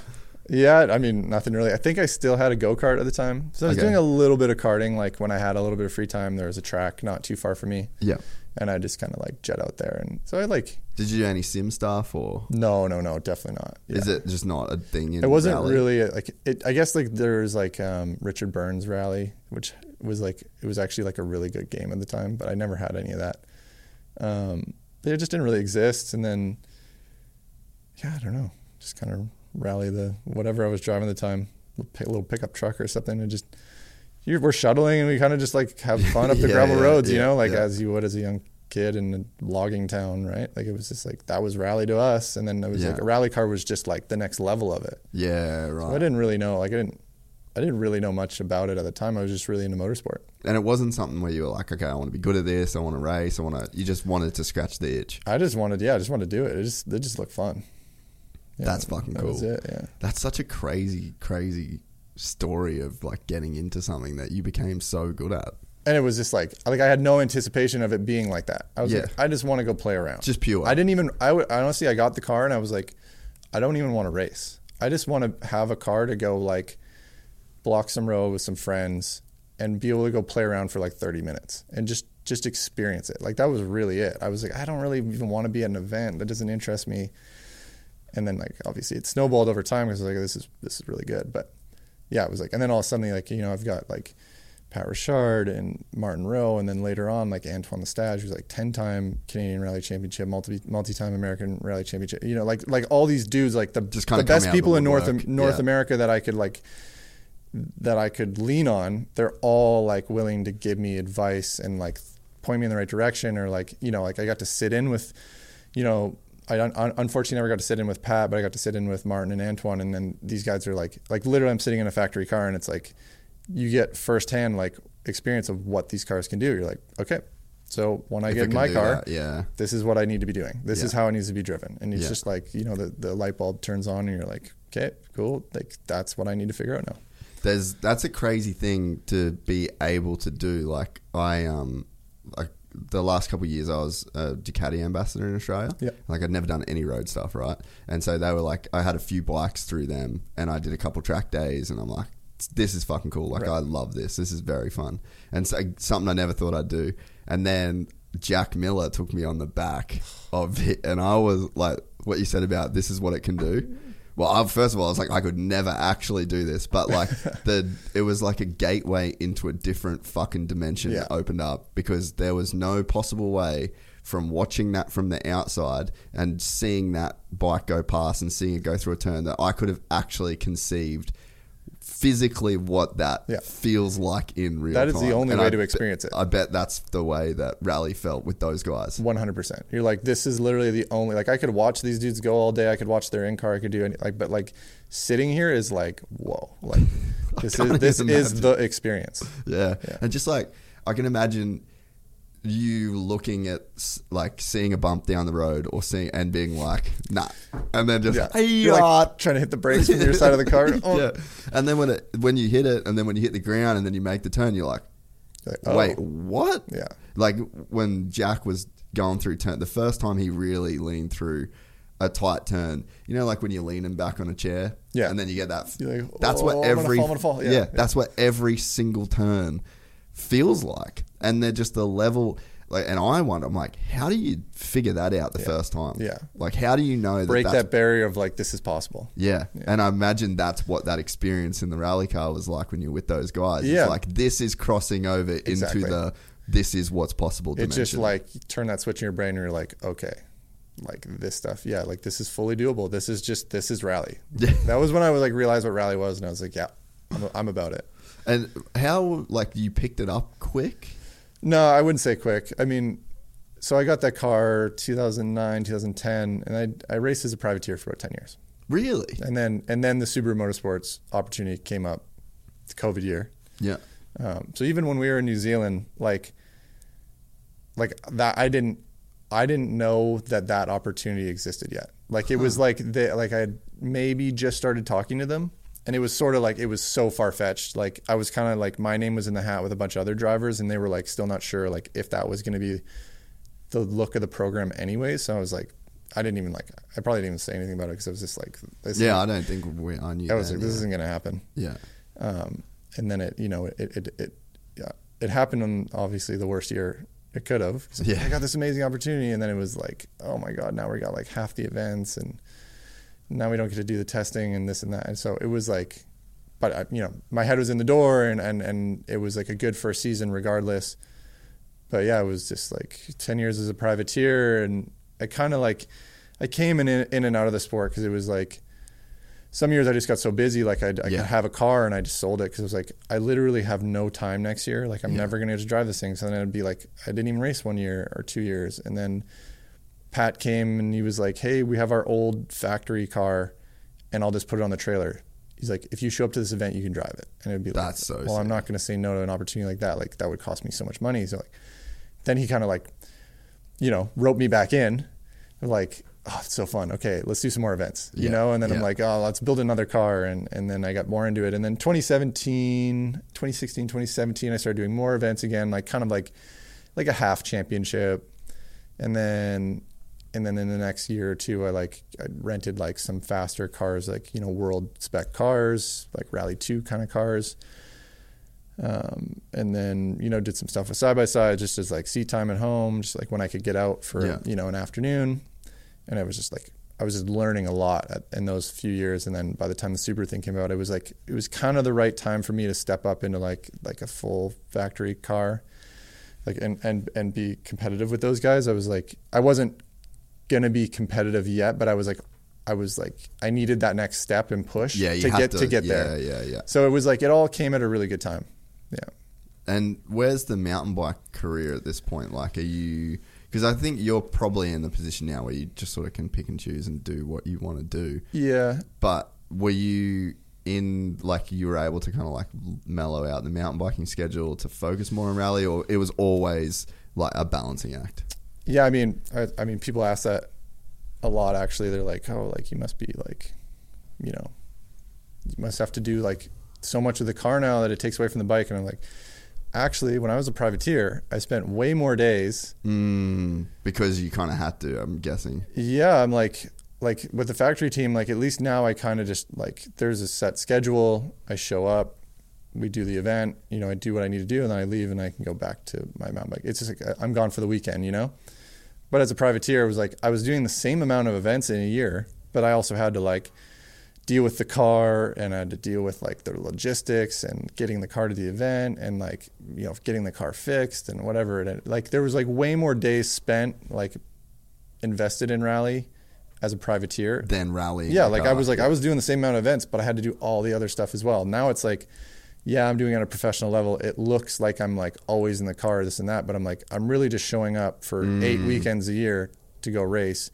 But it's like, yeah, I've got media there, and we've got a team, and there's PR, and there's like, and it's like, it's serious. Like I definitely put more effort into like the notes now, and like I'm, you know, like I'm strategizing and things like that. Because you have the time now. And they want me to win. Yeah. So it's like, I have the time, and it's because like I'm in this position, and I want to, you know, do it at my best. So, yeah, it's actually like this year was a little crazier because we developed the new car. So there was like a bit more testing and things like that. But I would say like the last 3 seasons with Subaru, like was actually less in the car or less doing rally endeavors than I was as a privateer through like 2017, 2018, 2019. Yeah, no, it does make sense. Like you've just got more people doing the things that you used to do. Yeah, I'm not producing my whole program anymore. It's just like I show up as a driver and I do the driver tasks, and you know, there's elements to it that are like more behind the scenes. Like we have debriefs like after the rally, but that's like, you know, in the morning I wake up and we'll have a quick debrief or something. It's things that don't take away from my riding. It's like, or I'm working on notes and I just do it at night. Like after I've been riding all day, I just sit down and work on the notes. It's like I've got time for it there. It doesn't affect the riding schedule. It doesn't affect my travel. Just like things I can continuously work on, but helps progress in the motorsports world. Dude, that's so cool. Yeah, it's been so fun. You guys put up a clip recently of you in the Polaris. Yeah. Bro, I couldn't fucking believe how fast you can rally that thing. They're insane machines. What model is it? That was probably my Pro R, the Polaris Razor Pro R. Yeah. Yeah. I'm like, I haven't like driven it too much lately, and I managed to get, you know, a couple things sorted on it. Yeah, it's all like seat harnesses, kind of like rally spec. Yeah. Like I just got rally tires on it. Cause I'm like, the idea of it, it's like seat time. It's just my like fun thing. Like, go out for a few hours. And yeah, I was like, man, I was like kind of ripping this old moto track in the woods. Like no one's like touched it in a while, and it was like good conditions. And I was like, this thing's so fun. And then I was like, my buddy Anthony, who's a cinematographer, he was like around, and I was like, we should just go shoot this one day. It's like really, really fun. Yeah. And yeah, it's awesome. The machines are wicked. It's crazy. People just buy those things. Like it's literally like a stock machine. I just threw different tires at it and put some harnesses in it, and it's like, you're good to go. Yeah. Cause it was only maybe a week ago or 2 weeks ago that you posted that clip, and I was just like, I was similar to that moment where I'm like, wait, that's possible. Like I did not think that you could do that in one of those. Right. That made me like go, okay, cool. I really want to do that now. Yeah. It's like dirt biking on a side-by-side. This is so sick. Yeah, no, I was blown away. And it looked like rally. Yeah, for sure. Which is crazy. Just like tossing into the corners. Yeah, and the way that it was like, it was pitching, you know, like it was moving on every axis. It wasn't like, I don't know, every time I feel like I've driven anything like that, it's so just, you're sliding left to right. You're not like pitching the car. You get the like dynamic of like the suspension's all loaded in one direction, the car's on an angle. Because that changes how the car handles, right? And like you can use that. Oh like, yeah, you can use that pitch to slow the car down, and like I'm sure that there's a lot in that. Yeah, definitely. Yeah, it's just like placing it in the right, you know, positions, you know. But like, yeah, you could set it up like you're like go to the outside, like over a jump to set it up for the next corner or whatever you need to do, and then you could be coming over the jump, be on throttle to keep it up, or you hit the brakes, get it down, and like load the front for the next turn. And like, yeah, I mean, it's the same thing with mountain biking, but you're using your body to make those like inputs. Whereas like in the machine or the rally car, it's like you're just using the wheel and the pedal to like create that body movement of the whole machine to get that weight in the right place.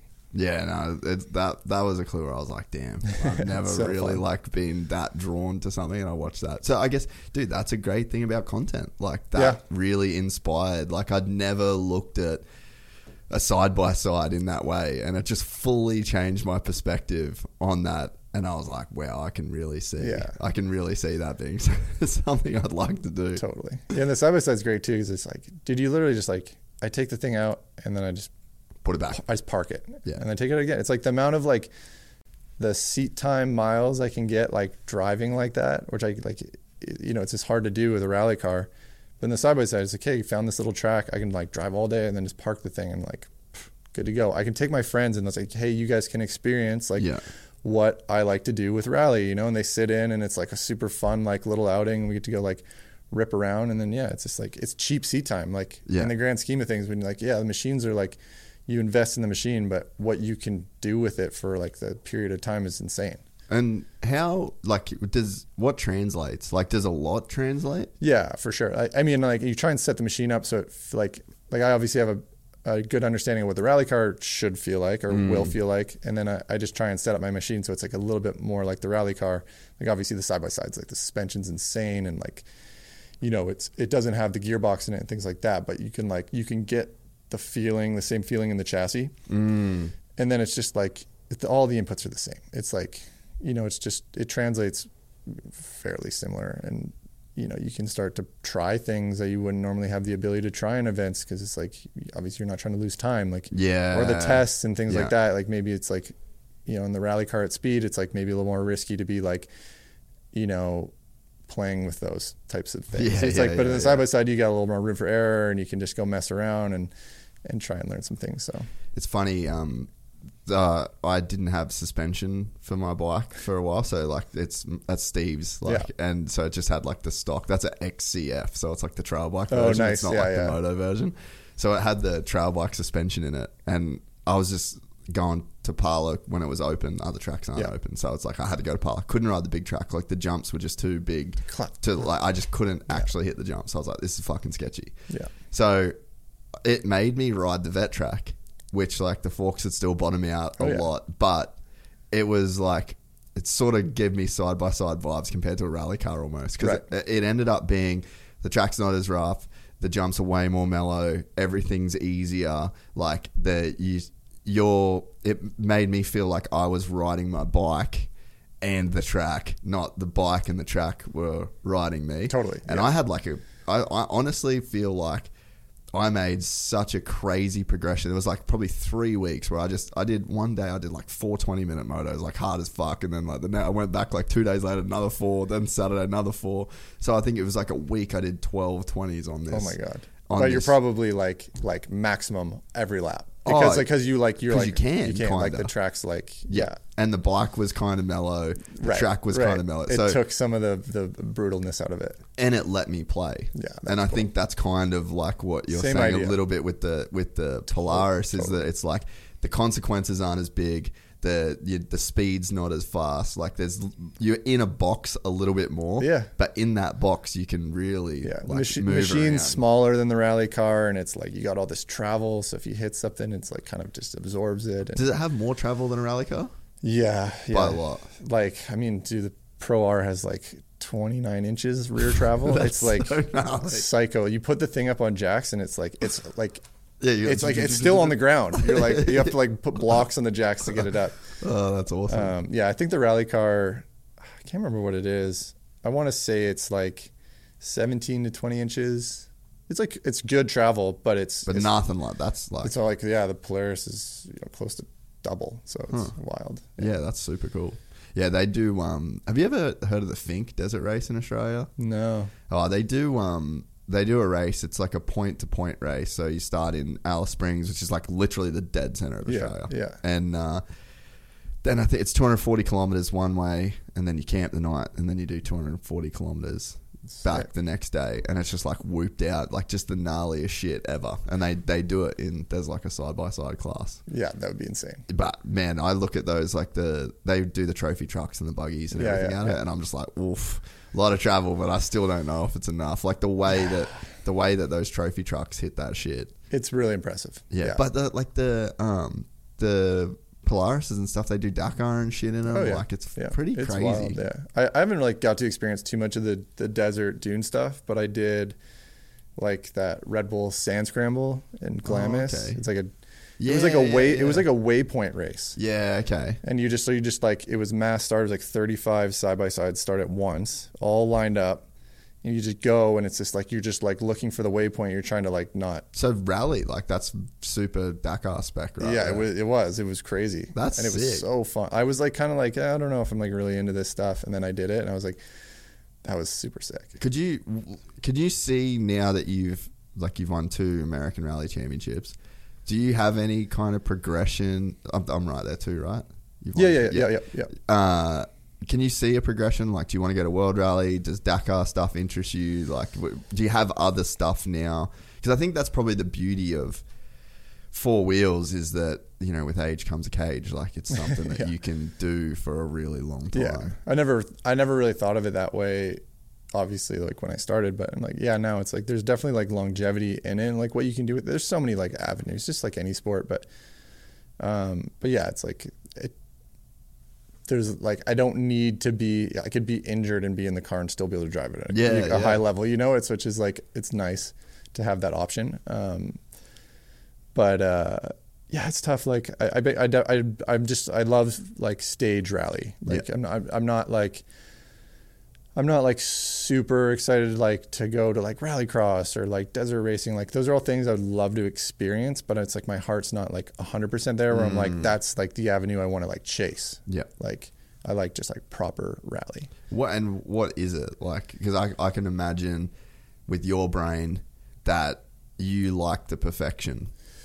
There's never perfection. That's a problem. There's like, it's just, that's probably why you like it. Yeah. It's just, I mean, it's more similar to mountain biking where, you know, you don't really run into the same terrain over and over. Like every pass of every stage is different. Like the stages change. And then you might go from, you know, you might do one pass of a road, but when you go back for the second pass, it's a different road. Like so you're constantly adjusting, and like you're using that intuition to kind of like, and skill and knowledge and like what you know about like finding the grip and finding the line, and like it's just like you're always adjusting. So there's that like, I like the variability of it. Like it's never the same thing. Like going around a circuit over and over, like it's really fun. Like I like karting. It's so hard. It's so fun. But like after you've done a lap of the track a million times, you're like, you start to drive yourself crazy because you're just like, you're trying to search for this like little tenth, you know, and it's like, it can just drive you mad. Whereas like rally, it's like, it's available. There's tenths available. There's tenths available, but then there's so many other areas where you can be like strategic or, you know, like you can look at the event as a whole and be like, well, I'm not just doing 5 miles. I'm going to be doing 120 miles. And like, there's going to be, you know, it might rain, it might be dry, there might be tire wear involved, this and that. And you can start to strategize. And there's like, and then there's risky things. They're like, that's a big jump. Do I hit it flat? You know, that's a big water crossing. If I hit it flat, I'm going to gain time, but I could break the car. And then like, you can start to pick apart like areas where you can make bigger margins. Like, and then I think I like those bits. And then like the fact that you kind of go into it just like a mountain bike trail. Like I know the trail because I've like done the work, but like you don't really know how it's going to be. Yeah. And for me, that's more exciting, is just like something that's kind of always changing. I feel like just in this conversation, just for me to like psychoanalyze a little bit, it seems like there's a thing that you enjoy about having to prepare for something and like the benefits that you get from preparation and like being a nerd and like, cause I'm like that. Like I love the nerdiness of things. I love pausing a video. Like theoretically, every time I pause a video of me riding, I should be in the right position. It doesn't matter where you are on the track. Like press pause, you're right, wrong, okay, cool. Yeah. Like that it's infinite, you know? Totally. So it seems like there's a part of you that loves to just like drill into the minutia and do the work and get an advantage there. But then it also seems like that's only fun for you if there's then a moment of intuition that has to come into play to pull it off. Yeah. I think it's a bit of everything for sure. But no, I would say like I definitely. It's not like I'm like I want to do the work. It's like I literally have this feeling of like I need to do the work because I don't like the feeling of showing up to something that I'm like really unprepared, really passionate about, unprepared. Yeah. Like I'm like, hey, I'm here to do my best. I want to make sure that I give myself the best opportunity to do that. So yeah, even like the Rampage thing last year, like my biggest struggle with that event was like, I'm like, I'm just going to be off my bike for like 10 days unprepared, before like literally riding the event. Like that just didn't sit well with me. And I was like, is this worth it? Am I going to be giving people like the best version of me? Am I going to feel like I'm like riding well? You know, and just like, those are those aspects where I'm like, I only want to do it if I feel like I'm going to be like progressive me, like not just like old me. Yeah. No, it definitely makes sense. So in balancing act, there's a moment after you guys win the championship where your co-driver says, oh, that was David versus Goliath. What made it David versus Goliath in your mind? I mean, there's a few reasons for sure. I mean, like the big thing for the championship last year, which was really tough for like myself, Travis, the Subaru Motorsports team, was like we had a car that was built around like a national spec set of rules. It's built for a championship. That's not like, you know, it's trying to keep it fair. It's not unlimited budget championship. It's not exactly. Yeah. It's trying to keep it like as fair as possible to competitors. Like obviously we have like a great machine. And then Ken came in and had like a team that came from World Rally that was, you know, just recently competing, and he had like a proper spec World Rally car, like top tier. It was a car that had won, you know, I think the manufacturer's championship in 2019. Like it was like, this is like, he's bringing like the fastest machinery in rally. Yeah. And there was, you know, obviously he had to change the car a little bit, but for the most part, it's like, this is a World Rally car. Like this thing's proper. So we had to, you know, within like this kind of like, there was like some leeway in the rules to start to add aero and things like this, because these cars were coming in and we had seen it the year before, and we were like, you know, we had a big challenge. Like Travis won the championship that year, but it was close, like with McKenna Motorsports, and like he had a world car from like the same generation. And then Ken kind of brought, like, his was just a bit newer. It was the same generation, but it was like the newest spec. And it was just like, you know, we get on a stage that suited that car and we had no chance. Yeah, it was just like, just like me and Travis, just like, you look at our times and we'd be like, we get to the end of the stage and we'd be like, well, I couldn't have drove that any faster. And like our times would literally be like 1/10 apart. And then Ken would take like 5 seconds out of us. And we're just like, yeah, there's not that time there. I just can't do anymore. And you just like, you start driving yourself nuts because you're just like, what are we going to do? You know? And then you'd like maybe find a bit of time somewhere and you're like, it gives you hope. And so it was just like that the whole year. It was just like, we were just like, every stage had to be just flat out and you had to be on it, like perfect. And then we, you know, luckily Ken came in with a new car. So the one advantage we had is like, we knew our car. We knew like, you know, what it can take and where it was going to be quick and this and that. Ken had a bit of teething at the start of the season, which like set him back a few times, and it gave us a chance to do well. And luckily I kind of got myself capitalized. I capitalized, like, like I got a couple event wins, and then like we were in a good position. But by the end of the year, he was like, you could just tell he's comfy in the car. We're going to events that are more his territory. Like he's done these events, you know, Ken's done the championship, like, I don't know, he must have done it 10 years or so. So he's like, he's done these events possibly 10 times, these stages 10 or more times. And I was like, okay, like, you know, it wasn't my championship to win. Yeah. That's for sure. You know, it was like, it really was David versus Goliath. Like he had the equipment, he had the experience, and he's fucking Ken Block. And he's Ken Block. Like he's flat out. He was always going for it. Yeah. When you say that you looked up to a bunch of athletes in other sports, was he a guy that you looked at? Like, because there's like Travis Pastrana, and then there's Ken Block, and then there's you. And I think that if you take those three people, you go, they're kind of like the same guy, but in like a different way, like coming from a different place. Like, was he a guy that you kind of looked up to? Travis probably as well. Yeah. I mean, Travis, definitely. Like everyone. Yeah. I'm just, I'll grab one. Thank you. Appreciate it. Everyone looks up to Travis. Yeah. It's like, you can't like not appreciate respect all the crazy stuff he's done, first of all, but also appreciate what he's done for action sports in a whole. Yeah. Like, he is the biggest ambassador of action sports. Yes. And like, obviously that's drifted into motorsports as well. Like, I don't have enough good stuff to say about Travis. Like, and he's the nicest dude ever. Person on planet Earth. Like, Yeah. literally the dude that not as flamboyant as like on camera, but like as nice as he looks in everything you've ever seen, he's that nice. No, in real life. that's how he is. is. It's insane. And like being teammates with him, like he could be a total asshole and just be like, he could screw me over in every way possible, you know? But he was like full open doors.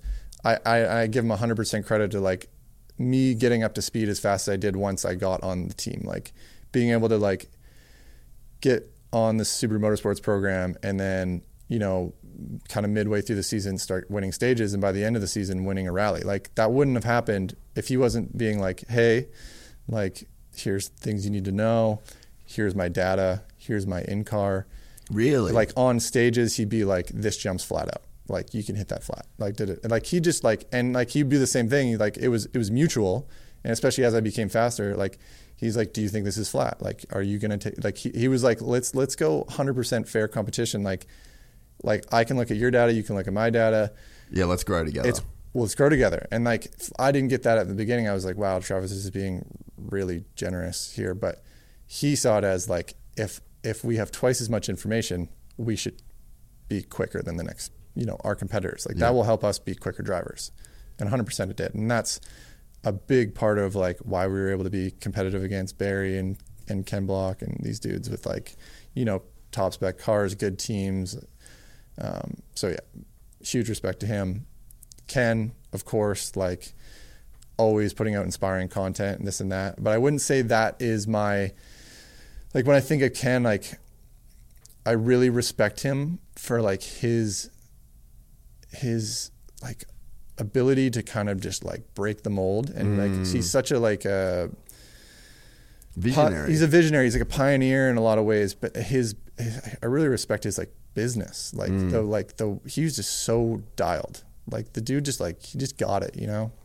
And I unfortunately only got to really speak with him a few times, you know, even at the rallies, like we're all super busy. Like we catch up really quick, maybe like when there's a delay at a stage or something like that. But like, we weren't like getting to like have like a good conversation, like we're sitting down like this and just like chatting it out. But before I got on Subaru Motorsports, it was kind of like the end of 2019, and I had rented, you know, some quicker cars that season because I was like, I want to experience some fast, like competitive cars. And in my head, I was like, I want to experience it before I'm not going to do this anymore. Because like I was like, I'm kind of at the end of it. Like I don't really, you know, like I'm not super young. Like I've got a house and a mortgage. You know, I'm like trying to be I got to be an adult. I got to be responsible, and I'm like, I don't want to just be like blow all my money on rally and then just be like left with nothing when like maybe like I'm not able to ride at like the highest level in whatever amount of years that's going to be. But I was like starting to look at it like the level I want to be driving the cars at doesn't fit my budget. Yeah. Like it was like either I'm doing it at 100% or I'm not going to do it at all. And that was just like, I couldn't feel good about just going there with like, you know, like a Group N style car and just kind of doing it just to do it. So I was like, I got the experience in these faster cars and I was like, yep, this is it. Like it's that or nothing. And I got to the end of the year and then I went to this Woodward grand opening in Park City and Ken was there and he came up to me and he's like, man, so stoked to meet you. Like, da da da. And I was like, well, like, stoked to meet you, man. Like, yeah. And he was like, hey, like, you know, when do you leave? I'm like, oh, I leave like tomorrow afternoon. He's like, oh, okay, well, like if you've got time in the day, like come to our like Hoonigan headquarters or, you know, his shop, garage, office space zone. I'm like, absolutely, I'd love to check it out. That sounds super cool. And so he's just like welcomed me in, like showed me around, like showed me kind of how they like run their operations a little bit, and like showed me all the insane cars that he had in the shop, and just like that was like the one time I really did get to have like a good conversation with Ken. And he was like asking about rally. He was like he was gonna come do some like Canadian rally rounds, and he was asking me about like, oh yeah, like is this a good event? Is that a good event? I was like, yeah, you should do this one. No.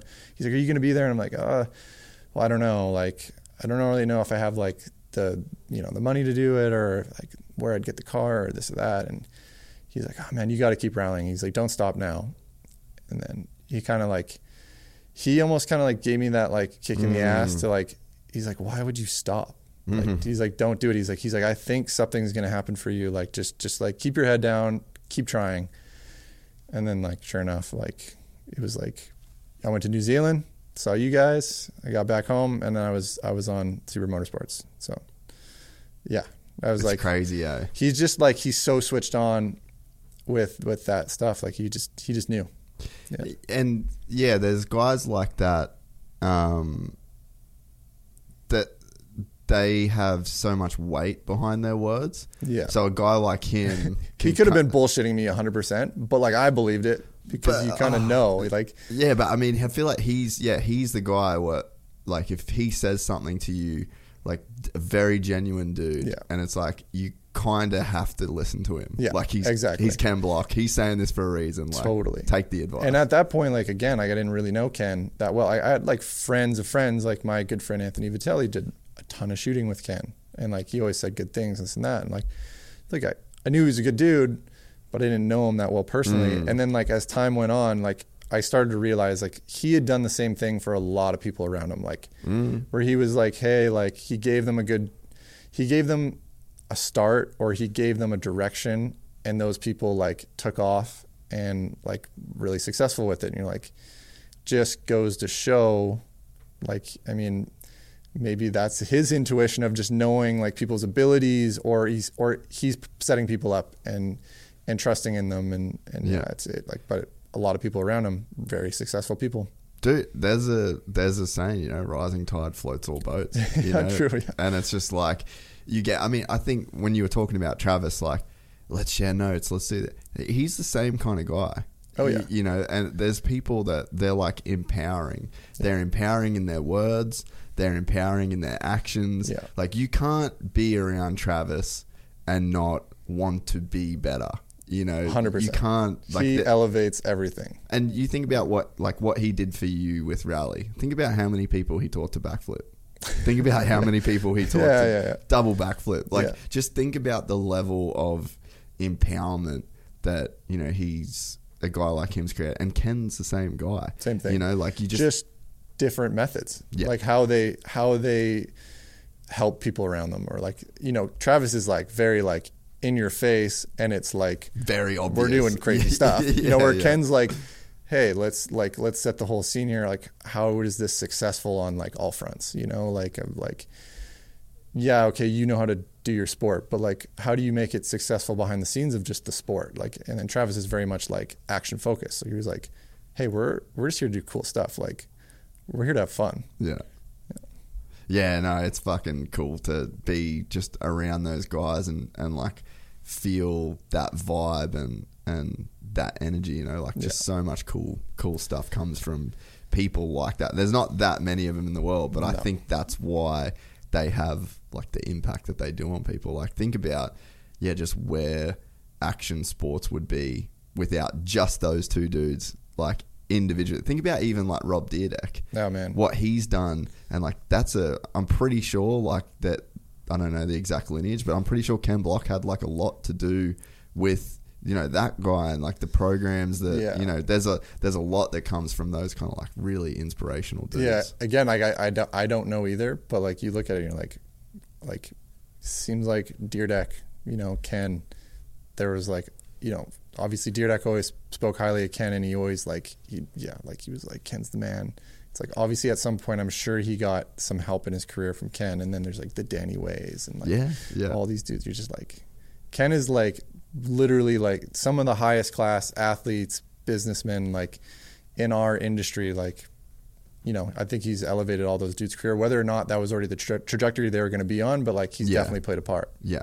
And I think what's cool too, especially about Trav and Ken, like, I mean, Ken made like phenomenal money, like real crazy kind of money. And he did what I would imagine I would do with crazy fucking money. You know, like, it's really cool to see a guy like that. And there's you know, like, there's some other people I know where like they've just made fuck tons of money, and they're like, they were the 12-year-old version of them. But you can respect that, because like we spoke about earlier, I'm like, I'm just trying to live the lifestyle. If I don't have the money to live, I gotta make the lifestyle work. And Ken's like, he's almost done both. He's like, well, I've got the money, but I also I want to live the lifestyle. I'm just gonna do it all. Yeah. I love that. Like, and just the, you can change. Like, you could so easily change, but it's like, nah, I'm moving to Park City. I'm having a huge warehouse. I'm mountain biking stuff, like the whole deal, Dude, it's so sick. And like literally the last time I saw Ken, he was like, it was after the event. It was after one of the last events, but he was like, about this property, check all these. He was showing me photos of all these mountain bike trails he built on his new property. And I was like, he's just living it. Just a frother. He loves it, dude. And I was like, this is so cool. And he's like, yeah, dude, come mountain bike. No. I'm like, man, I was just like, I was so stoked on that. Yeah. No, that's a pretty like special dude. Yeah. So to go more into like maybe the business side of it, like, do you see yourself as like an entrepreneur?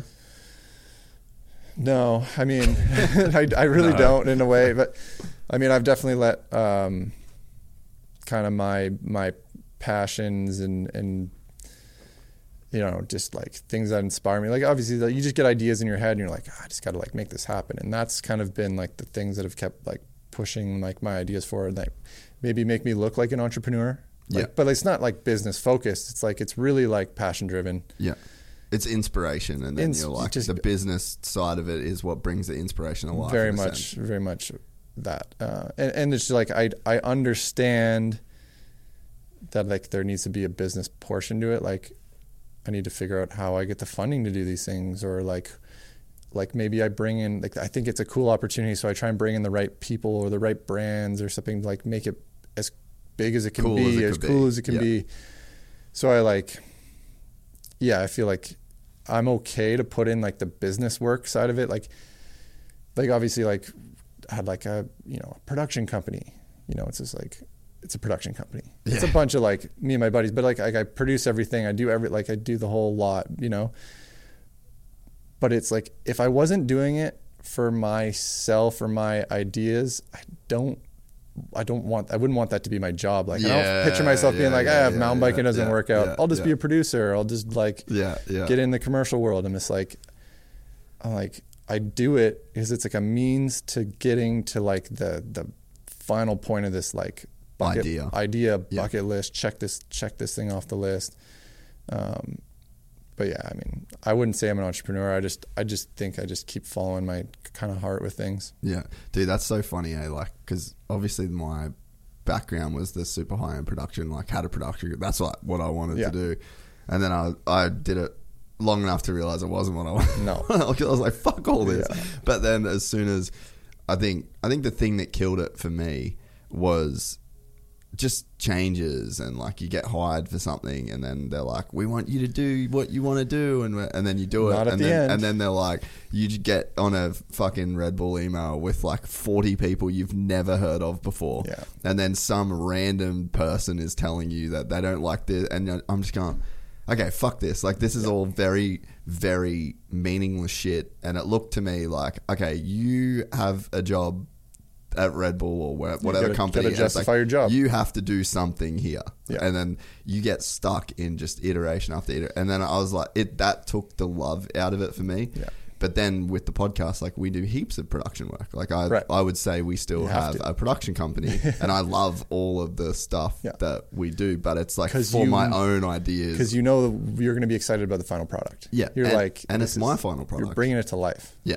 And if you don't like that particular bit of music, or if you think that cut sucks, then like, cool, man. Like, just do your own thing like I did. As long as you're happy with it, then you can be proud of it, And like, that was always the thing with why I started doing it myself more and more, was like I might be with like a production company, and like sometimes it'd be like awesome, like I get to do a rad shoot or this or that, and we'd be really excited about what we got. And then there's sometimes where I was like, I could see it, where it's like, if we had like 2 more days of shooting, or we like maybe like planned out the day a little different, we would have been more productive, and like this and that. And it kind of was like, I feel like if I did my own thing, I could do it better. Yeah. And that was always it. And then I'm like, I'm just going to invest in myself. Like, I'm going to prove to myself mainly that like that idea actually is real. Like that, like I could do it better. Like I could make my riding come across as like a lot more exciting, a lot more interesting, give me the opportunity to maybe do some new tricks, not just like be pushed in this small window to like just get the shot, like get a shot. And that's kind of how that evolved. Like, yeah, you just have like, for me, and it was like, I'm going to do things differently. I might have a different look. And if people don't like it, then, well, that kind of sucks. But if I like it, I can at least feel good about that. Yeah. And so what did that process look like?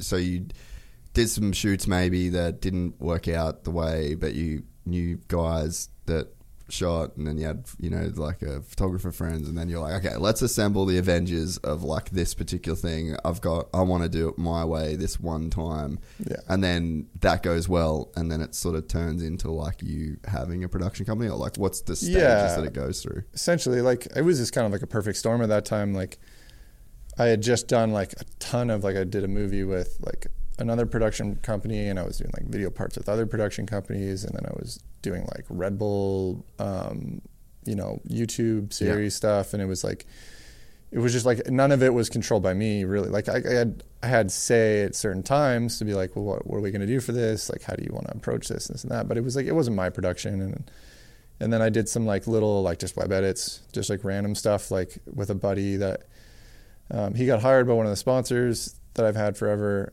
And we went out and did a little shoot, and it was like super fun. We like kicked it off really well, and he was kind of in a position where he felt like the same way. He's like, it's always someone telling me what to do, and like I feel like I could do it better. Yeah. And I was like, I kind of do too. And he's like, should we just try? We become best friends? Yeah, were we best friends now? And we kind of just were like, let's just do it. Like, fuck it.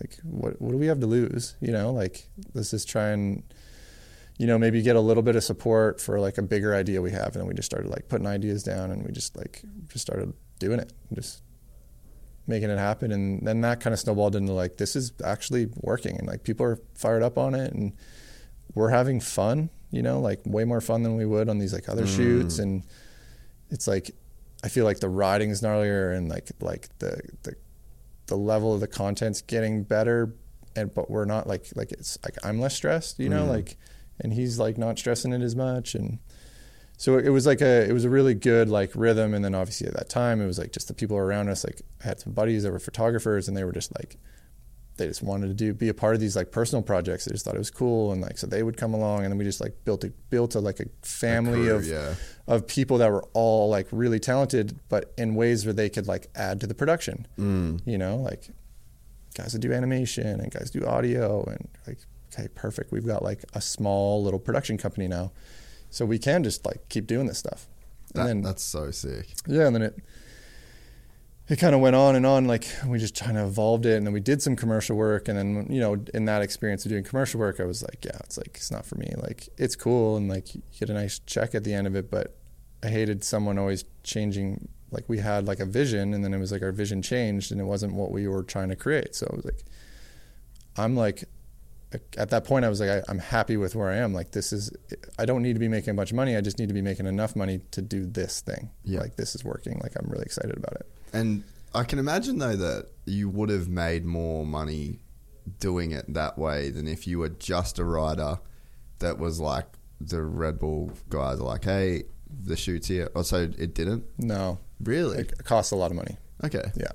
Spent a lot of money to do. I mean, I still do. Like it's an investment. Like I look at it like I make a certain amount of money, and I'll go, I'm willing to give up this portion of what I earn so that you've got the control, so that I can just do what I want to do. Okay. And it's like, again, it's that lifestyle. It's like, I don't want to be told what to do all the time, and I want to feel like, energized and inspired when I go to do these things. Like I want to see myself doing this for a long period of time, but I could see myself getting burnt out if someone always has the control. Yeah. If it's not going in a trajectory that like inspires me, then I'm going to be like, all right, maybe this isn't it. I'll just ride my bike for fun or do this. Like it doesn't need to be work. Man, but for me, I'm like, it's got to like, I'm going to just do it right. Like it's work. Like I'm still living the lifestyle. I still have enough money to live. It's okay to invest that little bit. It's as much as I'd love to like put that away in a savings account or whatever, but it's just like, for me, like I just need to do it. Yeah. Yeah. And there's something as well that like, so that investment, and I think about this all the time. It's like the thing I have to go back to whenever like in the moment I feel like shit's not where it needs to be. It's just like, can I do this for 20 years? Yeah. And totally. like when I started the podcast, I was 30 basically, or like 29. And I was like, all right, Rogan's 50. Like literally, that's what I got this. Yeah, I was like, Rogan's 50. Yeah. Like I could do this for 20 years. If I make, like I have to do a job for the next fucking 20 years, right? So it's like, let's do this to the level that makes me want to do it for 20 years. Exactly. And that's always been a thing that's in the back of my mind. And like when you said before about like COVID with the podcast, like that was a weird time in the way that there was 150 new podcasts a week. Oh yeah. It was fucking psycho. Crazy. And it was like when we started this in, I think it was like 2018. It wasn't like that big of a thing, especially not in Australia. Like it just, people didn't really listen to podcasts in Australia in the way that they do now. Yeah. But that was one time where I would just see these people come and where you had to mentally tell yourself like, cool. It's not like, will they be there in 20 years? And it's just like, you don't have to focus on those external things when you've kind of got an internal deal, you know? And like people all the time that, you know, they say, oh, you must be stoked at this, or isn't this cool? I'm like, we're just getting started. Yeah. Like we're a quarter of a way into the plan right now. And it's like half a decade of work is only a quarter of the way through, you know, like what we're trying to achieve. So yeah, I think it's like I can't remember what book it was. Maybe like 7 Habits of Highly Effective People. The first chapter is begin with the end in mind. Yeah, and totally. It's so true. But it's only you that understand that, right? Like everyone looking in, like what they see is, oh, this is it. Like this is what we're gonna see forever. But it's like you have a path. You're like, no, I see where it's going. Like, but like no one will understand that till I show you. And that's the same as you doing a one-handed tabletop. You know, in a lot of sense, yeah. That's like the very beginning step, maybe though. But yeah, but it's like you have to start there. You see the vision in your head. Yeah, so exactly. Like, from like when we decide that we're going to be on this jump and we're going to do this trick to me actually getting that clip. And then the first time that you do it, everyone's like, dude, you nailed it, like killed it. And then you're like, shit, bro, like that was garbage. Yeah. You know, so yeah, it's like you're the one that has that.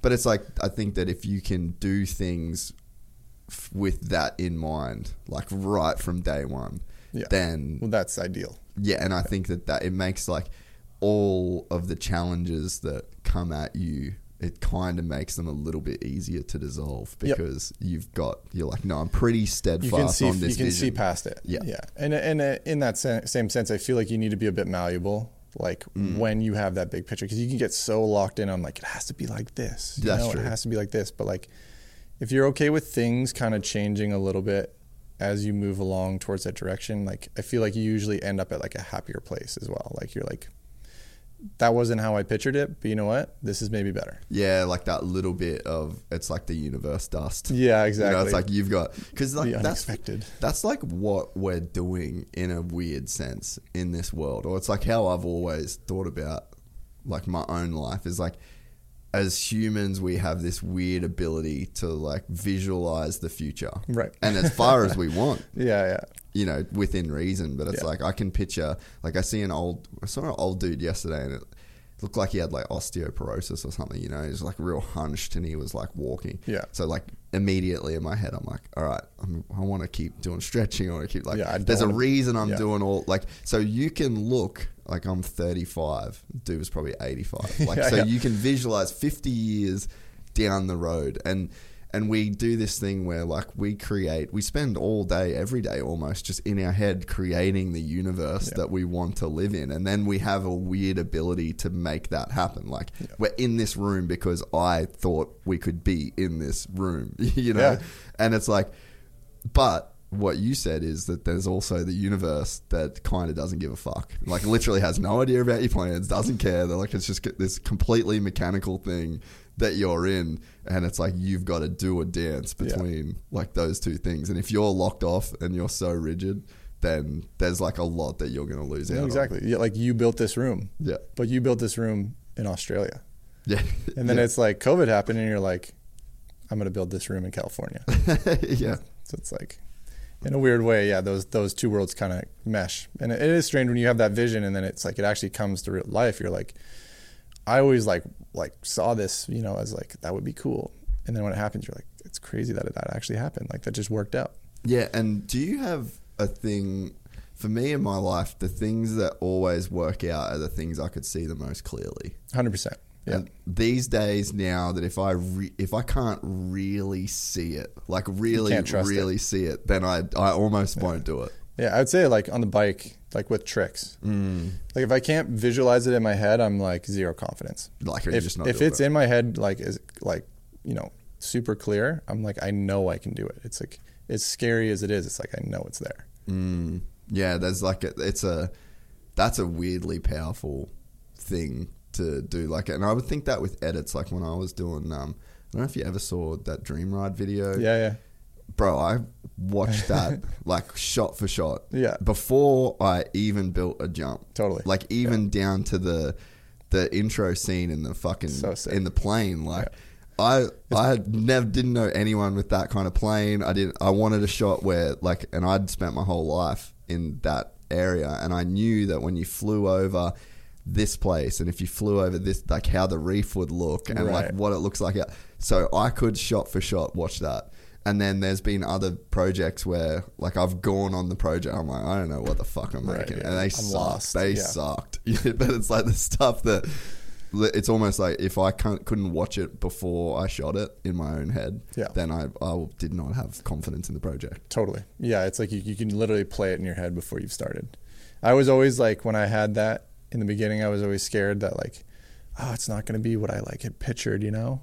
But then now when I go to a project, I'm like, if I can't like picture the whole project, like how it would kind of come together, it would start stressing me out, because I'm like, it always works out better when I have like a timeline, like mental timeline. Do you get more anxiety around shoots or less anxiety around shoots now that it's all on you?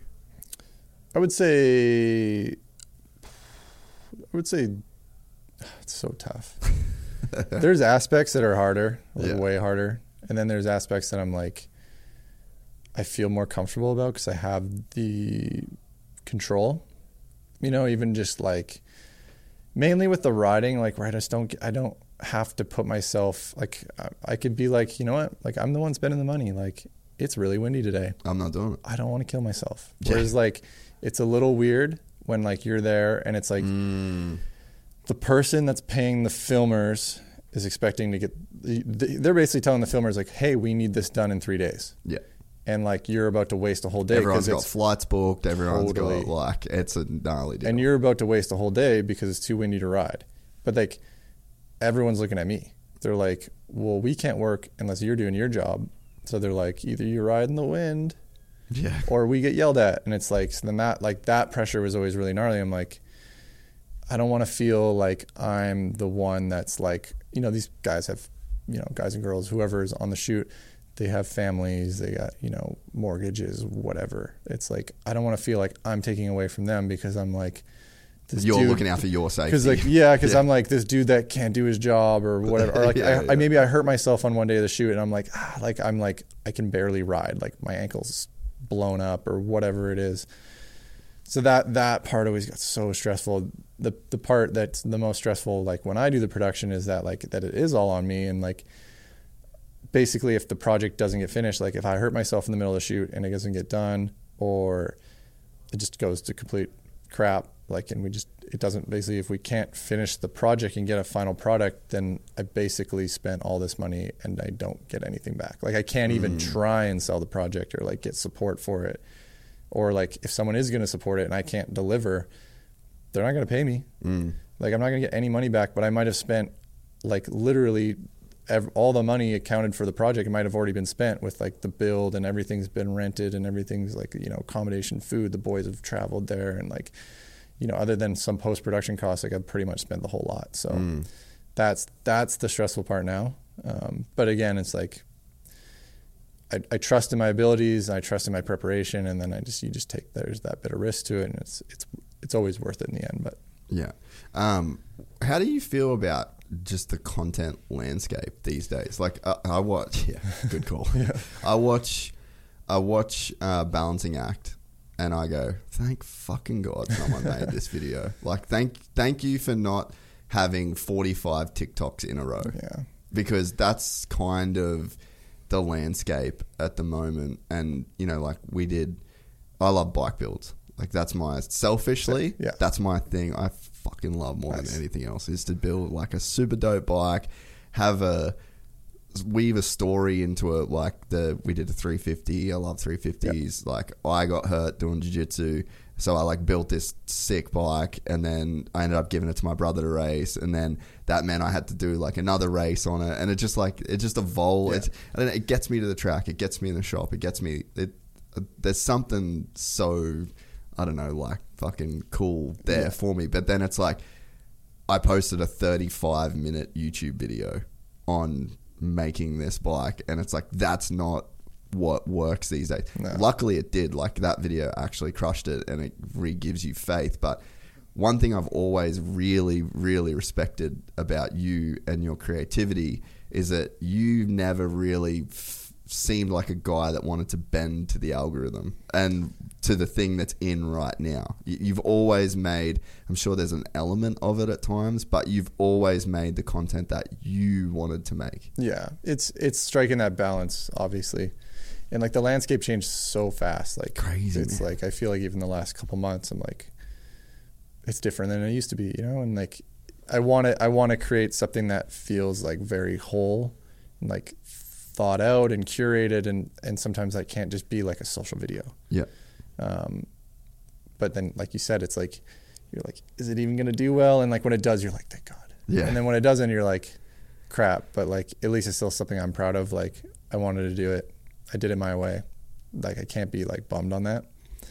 But then it's like, it's taking that, like, you know, you're trying to also create a bit of a business and make it work. Cause like, I want to continue to make this stuff, but if it just doesn't, like, if no one wants to be involved or support it, then it's like, I don't get to do it at all. It's like, there needs to be a bit of a balance where you can find that line of like, it's working and you can continue doing it, but you still have control of like how the content is going to be shaped.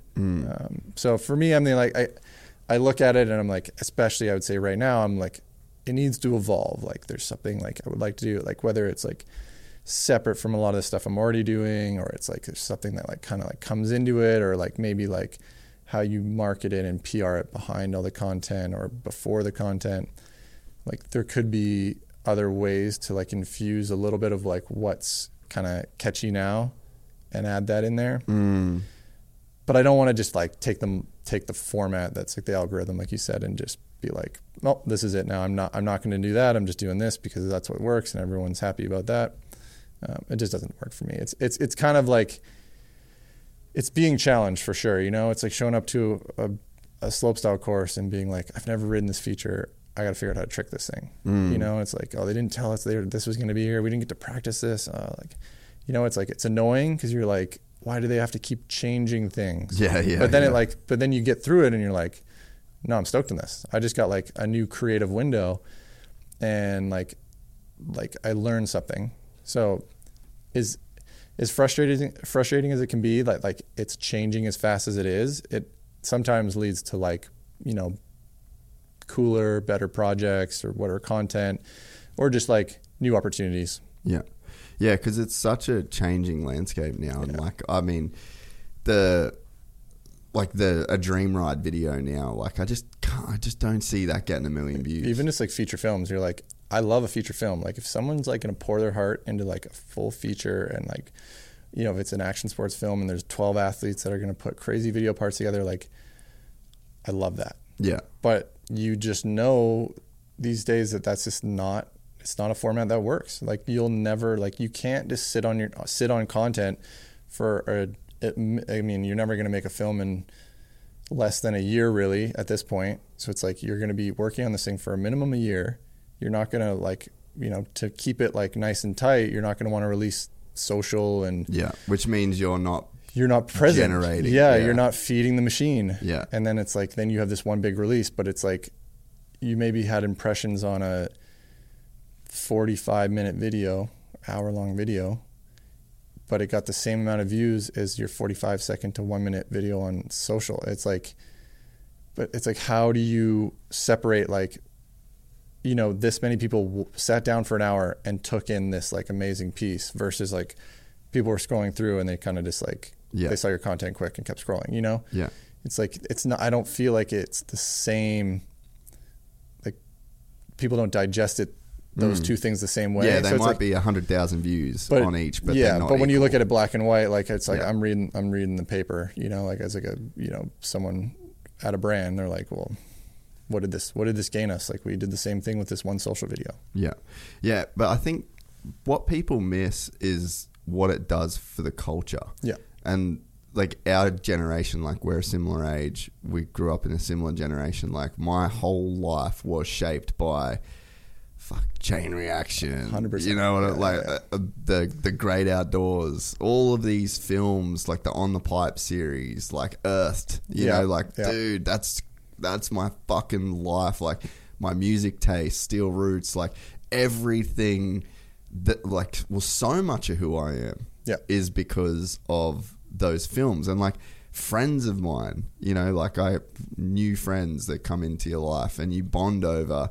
Bro, you're a Steel Roots kid. Like, you're a Krusty's guy. Like, this is totally, how you get in a car, you get in a rental car together, and you're just like, Mini Warriors 4 playlist. Like, fuck, let's go. So I get so worried nowadays that it's like, from the business's perspective, that, like, yeah, I get that things need to perform right now, but it's like, what responsibility do we have to the culture? Like, what are the kids, like, is there going to be a kid that wants to ride a bike like you, or is we just going to end up with 3 million dickheads on Suron? But like, I mean, and to that, like, there's some dude on YouTube, I don't know if you've seen him, Suronster. No. Bro, the guy gets like fucking 1 million views a upload, and he just wears a helmet with a GoPro and a mic, and like you never see his face, and he just uploads Suron content, and the dude's getting 1 million views a video. And I'm just like, what? Where are? I mean, good for him. Like, obviously, 100%. Rad. But it's like that. The landscape is so different now, and it worries me for the culture going forward. I would 100% agree with that. And I would say, like,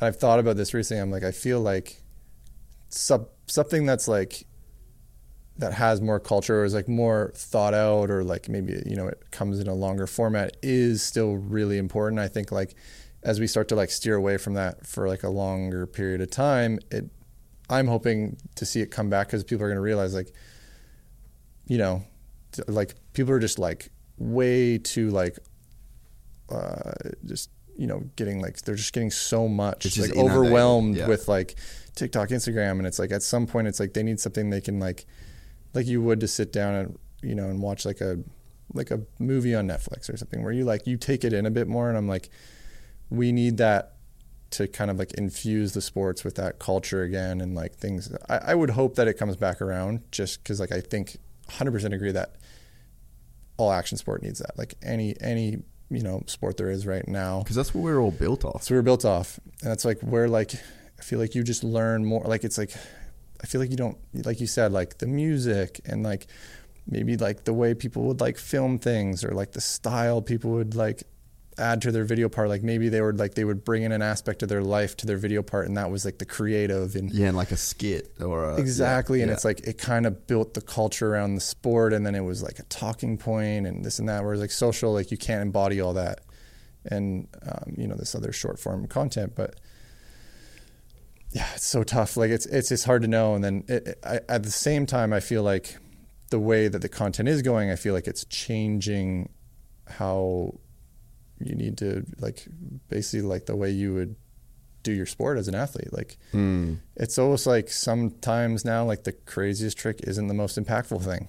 It's like just how you could do something you've done 1 million times, but if you just do it like the right kind of way, and it's a short little moment, and you upload that to social, all of a sudden it's just crazy. Like, so I'm like, I feel like these like insane video parts are like almost becoming more risky than they were back in the day. Because in the back of the day, it was like you could build your whole career off like a crazy video part. But now it's like you could have a crazy video part and no one even watches it. Yeah, it's insane. Yeah, it's it just worries me that we're just going to lose a lot, you know, and when you were talking about living in BC and the snowboard culture that was kind of there, really makes sense to me when you said that. Like, it was kind of a bit of a light bulb as to like, oh, that's why mountain biking has the filming that it has. 100%. Oh yeah. Because I always wondered where it come from. Well, obviously, like snowboarding had like insane cinematography. And they were just like dialed, yeah. You know, and they're in the mountains. Yeah, they're there the whole time. But then for the other 6 months of the year, those dudes had nothing to do, so then they go film mountain biking. You know, it was like, oh, this is how I work in the summer, and then we go back to shooting snowboarding. But they were like so dialed. Like, yeah, all those dudes are like, yeah, like, I mean, you look at, you know, obviously like Freeride Entertainment had like, you know, I think they did stuff with Matchstick, and then there was, you know, Anthill was like, they did Alterna, and they did a bunch of other like, worked with other production companies, like, I don't know, like maybe like a Whiteout or something. And then, yeah, like all these like really like big mountain bike production companies that have been around since like the early freeride days are like, they all were just snowboard filmers. Yeah.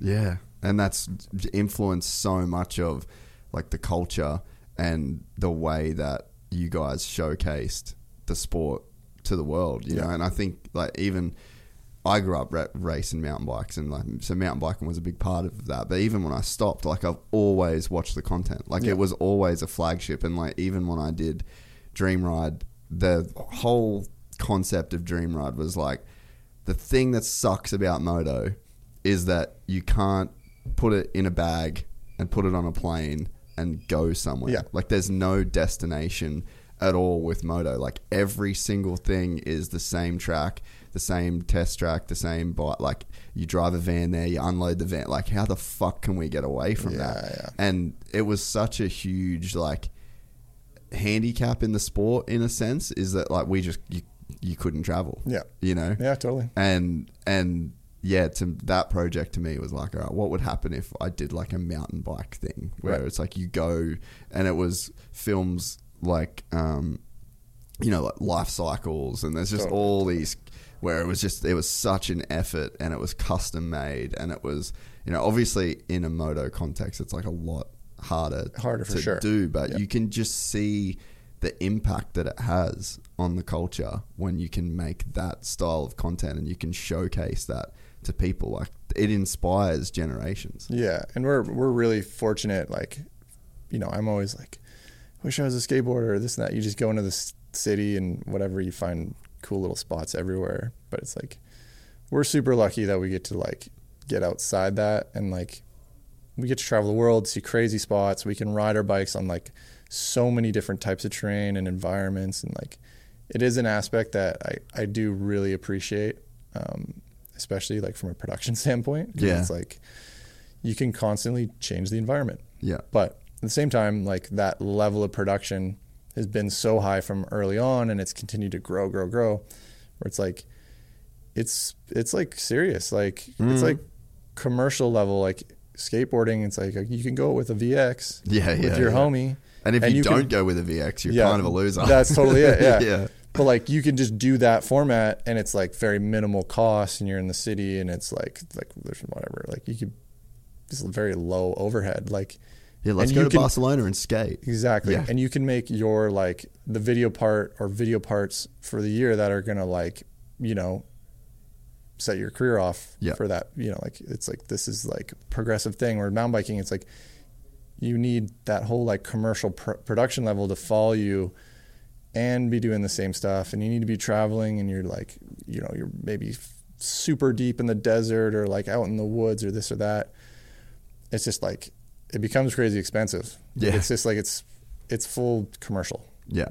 I would think that. I remember the first time I watched Art of Flight and like being a filmer and just being like, what? Fuck this. Like they are so cold. Yeah. They are so hungry. They're so tired. Like the cameras are so heavy. Like every single metric that you want to measure this production, this is torture for these people that have, you know, doing, and it's like you said, it's kind of this carries into mountain bikes. It's crazy. Totally. And then the winter sports is even crazier to me. Like getting up at 3 a.m, 4 a.m, whatever, like loading up the sled, driving to wherever, sledding into the zone. They get there, they've got like the jump was built the day before or whatever, like, you know, and then it's like, it's overcast, let's go home. Yeah. Yeah. It's crazy. Yeah, like something blows in, you're like, all right, don't worry about it, let's go. Yeah. And like the days you talked before about like the cost of keeping people for days, like just snow, It's dealing wild, like man. in the backcountry, you're just out there just waiting and wait, and then that pressure that puts on the athletes to just be like bang bang go, you have to go right now, like that you could die on this run, I don't care, you got to go right now. Yeah, totally. Avalanche maybe, just go. Yeah, you start to break apart like a video part in like some of these sports. It's like, okay, they came to this location, all the travel costs, accommodation costs, food, whatever. And then it's like, okay, then they built the feature, they spent this much time, they had to pay the people to help or whatever it is, it cost that much. And then it took this many days to shoot the feature, and then they got 5 to 10 seconds of footage. And it's like, you spent $5,000 to $10,000 to get one clip for your video part. It's like, okay, now you need at least 20 more of those. It's like, it's crazy when you like, you really do the math. Yeah. And it is one of these like, travel video parts. Like you're not just in a location that's like home or somewhere where you have like accessibility to somewhere to stay and people to work with and this and that. It's like, if you're like on a destination video part, it's like, it's serious. Like you're like, I need to be as productive as possible because like every day is really expensive. Yeah. Is creativity like a thing that is in short supply? Like you find it hard, not hard, but I guess it's like you're really hunting for the right idea, or are you a guy that has a lot of ideas and you're playing catch up to, like you've got more than enough in a sense? Comes in waves. Okay. Yeah. I would say like there's times where I'm like, I've got a lot of ideas and then I'm just like, kind of like, don't know what to do. I'm like, how do I do this? Do I do that? I'm like kind of scrambling. And then there's times where I'm like, I literally like, I don't have a direction. Like I'm not sure what the next thing is or whatever. I might have an idea, but I don't have a location, or I might have a location, but I have no idea like what that looks like if we go there. Fits there, like. Yeah. And it's just like, it can be challenging, but like when the stars align, you're like, oh, I got this idea. And oh, actually, you know what? Like I got, an opportunity to do something at this location. They're like, oh, it's perfect. Like, let's just do that. And then it, it's so nice when the stars align, but yeah, it's like, sometimes it's easy. Like I'll come into a season and I'll be like, oh, I'm good. I got like 5 video part ideas and like whatever, like, a direction in my head of like what I'm going to do with it. And then there's other years I'm coming in and I'm like, I have no idea. And I'm like scrambling. I'm like hitting up whoever I need to hit up, or just like finding like literally like when I did Raw 100, the last Raw 100 bike one at that abandoned mine. Yeah. I was on Flickr. I was like, I was losing my mind. I was like, I'm just going to like, I need to find a cool location. And then I was like, people on Flickr post weird random locations. So I'm like on Flickr, just like typing in like random landscape, like stuff, like just anything. And then a photo of like this like collapsed abandoned building came up, and I was like, this is super cool looking. Like that looks like an up ramp, and that you'd be like a drop, and the dirt looks kind of sick. And then there's like wall rides here. And I was like, where is this? It's going to be in like somewhere crazy. It's gonna be like Russia or like, I'm like, I don't know where it's going to be. And then it was like Merritt, BC. It's like 3 hours from my house. I was like, okay, cool. We're on there. Who owns this place? Yeah. Boom. Like figured it out, called the dude the next day. Like it was like, obviously like getting the permits for that shoot took like a whole year because like the dude, well, no, it was my production. Oh, okay. Obviously like Red Bull supported it, but like I did the whole thing, but it was like, can you skirt some of the Red Bull stuff when it's your production and then you just deliver them a video, or they get the final piece? So then do you have to play by all their rules when it comes to production stuff then? If I'm in a gray area. Okay, cool. Yeah. Because I know how that shit goes. It fucking sucks sometimes. I've kind of like, and we have that relationship where it's like, they know how I work, and like, I'm not like getting paid as a production. Like this is like, I spend my time because I want to do this stuff. I'm like, hey, I'm doing this. You guys want to be a part of it. And then it's like, you guys are essentially licensing the video, and we're going to collaborate on it and do some fun stuff with it. But like, it's my production. I'm not asking for money to be a producer. I'm not asking the production to like, it's just like, we're doing this and you're going to be a part of it if you're excited. And that's great. And then obviously like they'll have some say, and like, hey, like, here's some ideas, or like, you know, maybe can we do this with the video? And then, you know, it's like, it's collaborative at times, but a lot of the time they're like, you have a vision, we trust you. But at this point in your career, we've done it enough that we trust each other, and it's like, that's the working relationship. And yeah, I'm not like, again, I'm not trying to be a production company. I'm just trying to get my ideas. Like, I'm just trying to make bring it to life, you know? Yeah. And so that was, one of those ones was like, I think I've got the next Raw 100 spot. Like, and like, it took me like a year to get this dude to say yes. We got permission. Really? What was his reservation, or what does it normally get used for, that place? Well, it was a deactivated mine, and then they started up, like, he purchased it and they started up again. Okay. But that part of the mine that we were using was like all old buildings. He had built new buildings, new facility, whatever. And then they're mining up above, and this, like, the property's big, but that area we used was kind of down on like one side of the property. And then he was sort of like, he was super cool. He was actually like kind of like embedded into some like more like typical sport, like team sport stuff in the area. And it's a really rad dude, actually. But he was just sort of like, he didn't understand. He didn't get it, I action guess. sports as much. And he's like, hey, you know, he's kind of like, obviously we're just like some dirtbag mountain bikers. He's like, are you guys dialed? Yeah, you know? You guys like, cool? Yeah. And he's also like, hey, we've got you know, operations happening here, and it's a mine. It's an active mine. It's like not like a safe place to just have people around and other machinery around. So that was like a bit of the conversation, and he was totally into it. Like, you could tell he was kind of excited about it, but he was just like hesitant to be like, yes. And then COVID happened. And then it was sort of like, obviously there was some really weird months, and I obviously didn't reach out in that time, because I was like, everyone's doing their own thing. And as it started to kind of like, there was a little period in the middle of COVID where it started to mellow out a little bit. I reached out to him and I was like, hey, just FYI, like, I'd still be keen to do this. Well, like, just let me know, like, if this is a possibility. And he's like, well, we're shut down. Like, there's no one here. So he's like, just roll up, do it. He's like, yeah.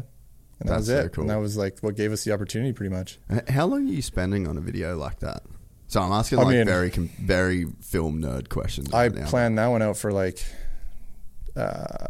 over a year. Like, for like the shoot itself, like how quickly can you, or like, I guess you had to build the features and then to shoot it, like how much time are you? Yeah, I would say like once I have like idea of like what I want to do from like a riding standpoint, and I have a location, it takes probably, you know, like there's the time to like figure out, okay, who's going to be shooting, and like how many days do we need, this and that. Like I'll do like the logistics of it takes me. And that's you doing that? Yeah. Like, so you're the producer essentially? Yeah, I would say the logistics is like, you know, I need a minimum of a month, but like sometimes I'll spend like 3 months. Once I've got a location, and once I know like what I'm doing as a rider. And then once we're on set, it's typically like 10 to 14 days. We can do a full build and shoot. Okay. Yeah. Sometimes it's a bit more. Like if it's a really big one, like I would give ourselves more like closer to 18 days. But like that one we did in 12 days. Man, that's so cool. Yeah. And so you're the spreadsheet dude, you're the email dude, you're the budget dude. Everything. Like, no way. Yeah.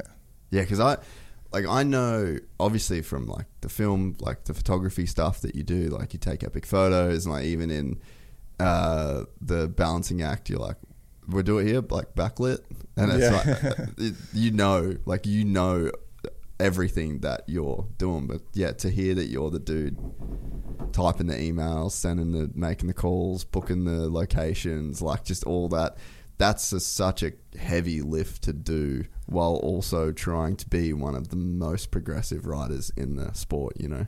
Yeah, I mean, it's like I said, I don't really want to be a producer, but when there's like a means to something I really want to do, then I'm like, I'll just do the work, you know? It's like, if you want it done right, you do it yourself. And that's like, I've learned that the hard way, I feel like, over my career and time. And you're just like, I have a vision. I can't like, you know, there's certain people in your life that you can trust to like, you know, help drive that vision forward. But for the most part, it's like the best person to bring that vision to life is yourself. So you just like, just get into it. Like creativity in general, like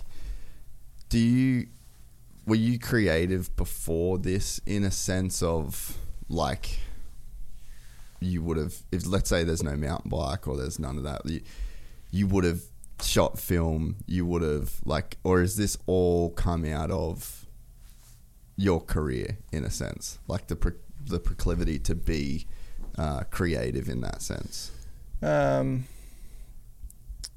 I don't really know. Like, I guess I was always kind of like interested in photography, like even when I was younger.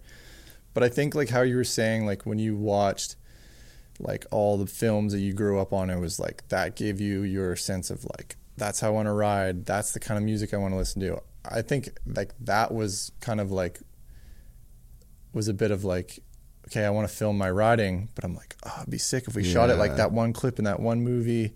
And like when he was doing that, but I'm going to do this instead. It was like, I think that aspect of it kind of like made me more interested in like so super symbiotic. Yeah, the creative side of it. Yeah, and like maybe I wanted to take something that like's already been done, but like just play with it, you know, like let's do it a little different way or this or that. And then it just like maybe like the bit of creativity I had just started to like snowball because I'm like, look what you can do with this stuff. You can just go crazy, you know? So then I just started doing like maybe going a bit more wild and like diving into that, like what can we do with this, or like what should the look be, what should the style be, like how do we color grade it, like you know, just those like aspects of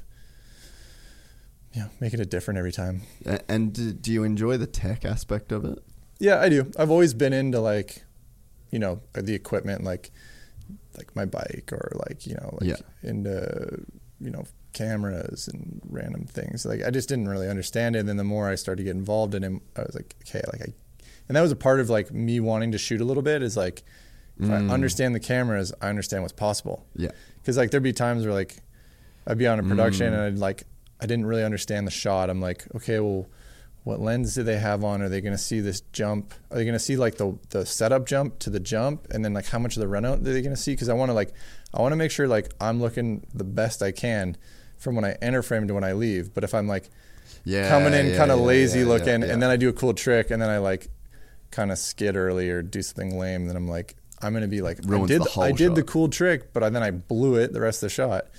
So I'm like, I want to understand, like I could just like look at the camera and be like, you know, walk by the filmer and be like, okay, I know exactly what he's looking at. That's so sick. Yeah, that's very high level to be thinking, because, you know, for people that don't know, like you put a 200 millimeter lens on, like you're not going to see really much before and much after. Like the background's going to appear like super close to whatever it is that you're shooting, whereas you go 16 to 35, you're going to see all of the landscape, all of the city in the back, you know. So there's like there's so much in that. And for sure, when you start to kind of like dive into those details, there's so many things. And I think like the mountain bike world is like I'm going to say it's nerdy, like for sure. Like they dissect things, like, you know, oh, his like cables were here and like, you know, this and that and whatever. They dissect things. And like I do too when I watch that stuff. So I'm like, okay, the filmer's shooting up the pipe with the 300 mil on. I'm like, are you on my tires? Are you on my face? Cause like, I don't want to have like a stupid face. So I'm riding it, you know, like all tight.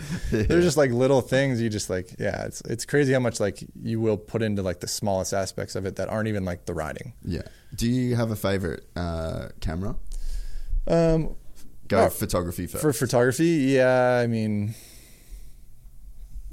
not really, I guess. I just kind of shoot whatever. I have like a little Fuji class, like point and shoot. Yeah. I love it. Yeah. It's awesome.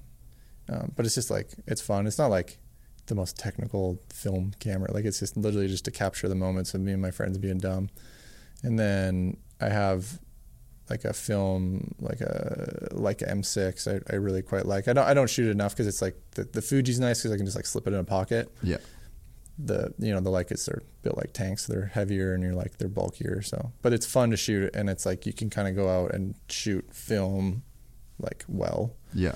And then I just have a little Canon R5 that's kind of like the crash cam for a lot of the productions. Like we'll put it on the stabilizer, or like, you know, so get audio with it and this and that. But it's for a digital, you know, smaller light digital camera. It's amazing. And then like I just have a bunch of like prime RF lenses for it, and they're wicked. They're just fast and small and light, and it's like for me just to go out and shoot some stuff. It's an awesome little camera, like more than I need. What sort of stuff are you shooting in like your daily life? It's like, I would love to shoot like action stuff, like, but I'm usually the subject. I'm usually the subject, or yeah. like when the light's nice, we're riding. Yeah. And then I'm like, I don't want to miss the session. Yeah. Yeah. So it's like rarely do I get to shoot that. So a lot of the times it's just like travel stuff, or like, pull it out of the bag when like maybe a build's going on, and I'll just kind of have it around to capture like the moments of like what we're doing and like the progression, and then like, yeah, travel stuff, like in a cool city, or like someone's taking us on like a cool little adventure, like I'll bring the camera and like try and just capture some moments. But that's about most of it. Have you ever thought about doing like a book, or like some kind of like coffee table book, or some kind of like something like that? Because over the years, man, you just have so much dope shit. Yeah, I actually have. Like, it would be sick to do. I feel like the last couple years I've just been so off the back with taking photos, but I kind of like had that ambition. I'm like, it'd be cool just to like at some point just put a whole bunch of photos together and make a couple little like zines or coffee books for like just a bunch of friends. But yeah, I just kind of like, I feel like I fell off a little bit. The time too. Unfortunately. Yeah, they just like, I have folders and folders of images that just like live on a hard drive of my computer. Yeah. But one day, I think, there's plenty more years of cool stuff going on where I'm like, I'll build up a good catalog, and then when it's like, there'll be a good time, and I'll be like, yeah, throw a bunch in there. Who do you look at nowadays that you think kills it when it comes to that? Like, it doesn't have to be mountain biking. It doesn't have to be action sports. Like, I think for me, the two people I really look at the most and enjoy the most is your stuff and John Florence. Oh, thanks. And I think that he had a similar, not like a similar model, but like I think, well, I guess you could just say like he has a similar model, He's like just going out there and he's kind of capturing the moments that are like from crew. his vision as well. Not like he has his crew. Like he has like, I mean, he's probably got more of a setup than I do. Like he doesn't need to be taking photos. Like he's kind of like, things are captured. Yeah. But like he loves that aspect of it, and he takes cool photos, and he like has fun with it because it's like another element of like his life that he enjoys. But yeah, I would say I'm very much the same way. It's like more just like a pleasure thing. Yeah. And it's like takes your mind away from like everything else that's going on. Like, like we do these crazy projects, and like we get this location. We're only going to be here once in our life. No. And like, I'm so invested in everything that's going on. And it's like, sometimes I just need to take like 5 minutes to step back and like take a cool photo, or like just take it in. That's my way of like stopping myself from like my kind of managing everything that's going on and like worrying about things, to be like, this is cool, we're here, I need this for like the memory books. And you just like, and there's things that are like happen throughout the build, you're like, whoa, that's a crazy thing, or this is a crazy light that comes through this place, or a weird plant, or like a funny thing that's been going on with the crew, and like you're like, I just need to capture this moment. And so yeah, that's why the little film cam or a little digi-cam is just nice to have around and get those, because like, again, like it's almost the nostalgia of it. Like in 10 years I'll look back at these and be like, check this out, and like there's a story behind it for me, but it'll just be so much more interesting, like to be like, check this, like look what we did. These places might not even exist in 10 years. And the thing with the phone, like I've tried to get off Instagram lately, like just in terms of it not being on my phone. Like I found myself fucking way too many times, like just stand waiting for an elevator, that's actually what did it for me when we were in Dubai and I was in an apartment. Every day I had to wait for the elevator. As soon as I pressed the button, I took my phone out. And like you saw that, I'm like, what the fuck are you doing? Like, this is weird. But you're in Dubai and it's probably insane looking just at everything. You're like, I should just be looking at what's in front of me. And then it's funny. So like I'm clipping it off the phone. Like I still do all my I don't post any of our stuff. Like the boys do it. But it's like I can still do the DMs. I can still reply to messages. But you do it like it's emails. Like you're like, I'm going to sit down and I'm going to like consume it that way. Do you do the same? No, I don't. I try and be good about it.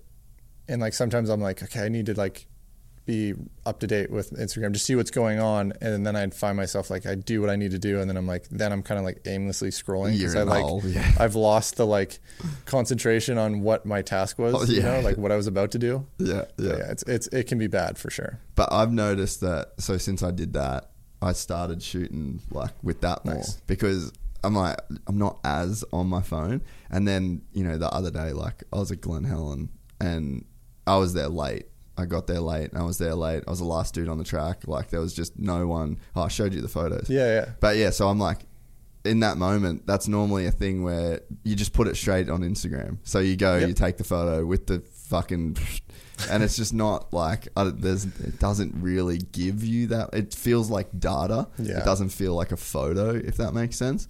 And yeah, I've noticed lately I want to take more photos now that I don't.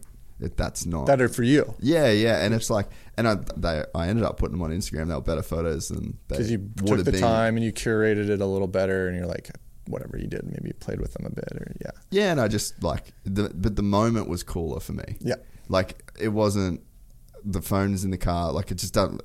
I'm on the track, like I'm not scrolling in between motos or whatever. So then it's like I'm not on my phone at all. I'm not going to use it to take these photos. I'm not going to be on Instagram taking the photo to then be on it. Like I just was so much more in the moment. I just had like my fucking camera. Was you and the track, and it's like sunset, and you're like, this is it was just sick. Cool. Yeah, just having that moment, and I just felt a lot more connected to that moment. And like what you said about.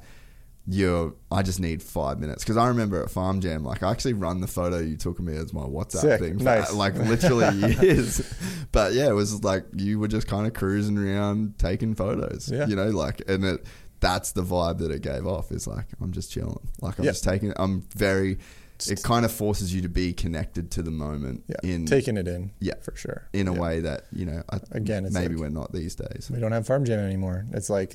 Those are like, how many farm jams am I going to go to? Like, there's the craziest dudes in the world here.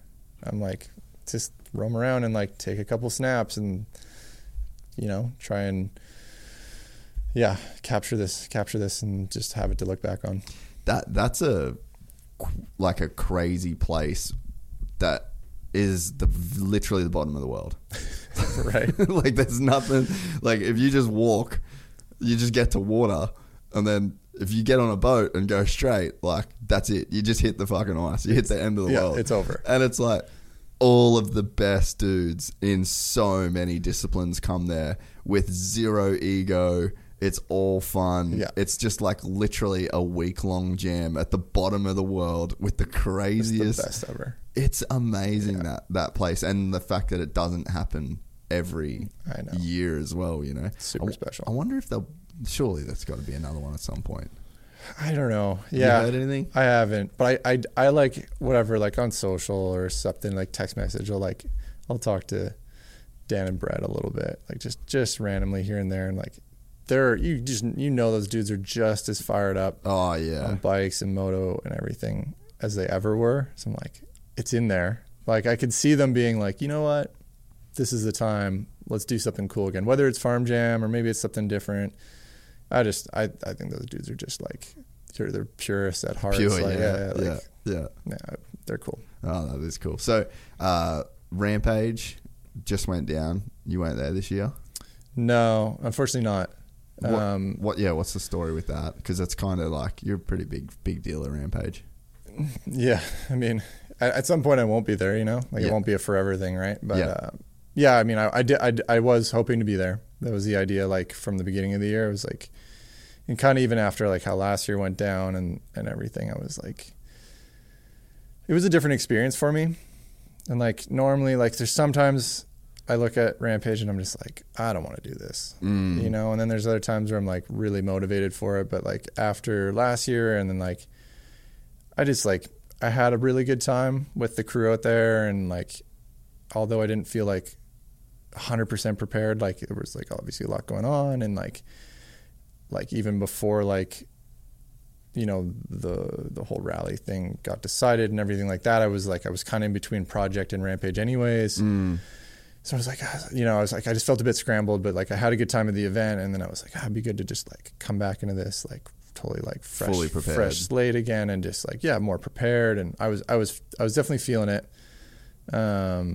But then, so that project that I tried to do the year before, kind of, we pushed it a year to be like, okay, let's make sure we get it all dialed, and like the land permits are dialed and everyone's happy and there's no problems with the landowners and this and that. The boxes are ticked. Yeah. So we have a whole year, And then the location's like very strict on like, they're like, you get this window and these are your days. Like I didn't get to just be like, well, I think I'm going to show up Wednesday. Actually, no, I'm going to show up Friday now. It was like you show up this day and you have to leave this day. Yeah. So I didn't have like as much room to play with this one. And like, there's cattle and like, there's other stuff going on that they use the property for. And there's like, there's aspects of it and obviously weather and things like that too.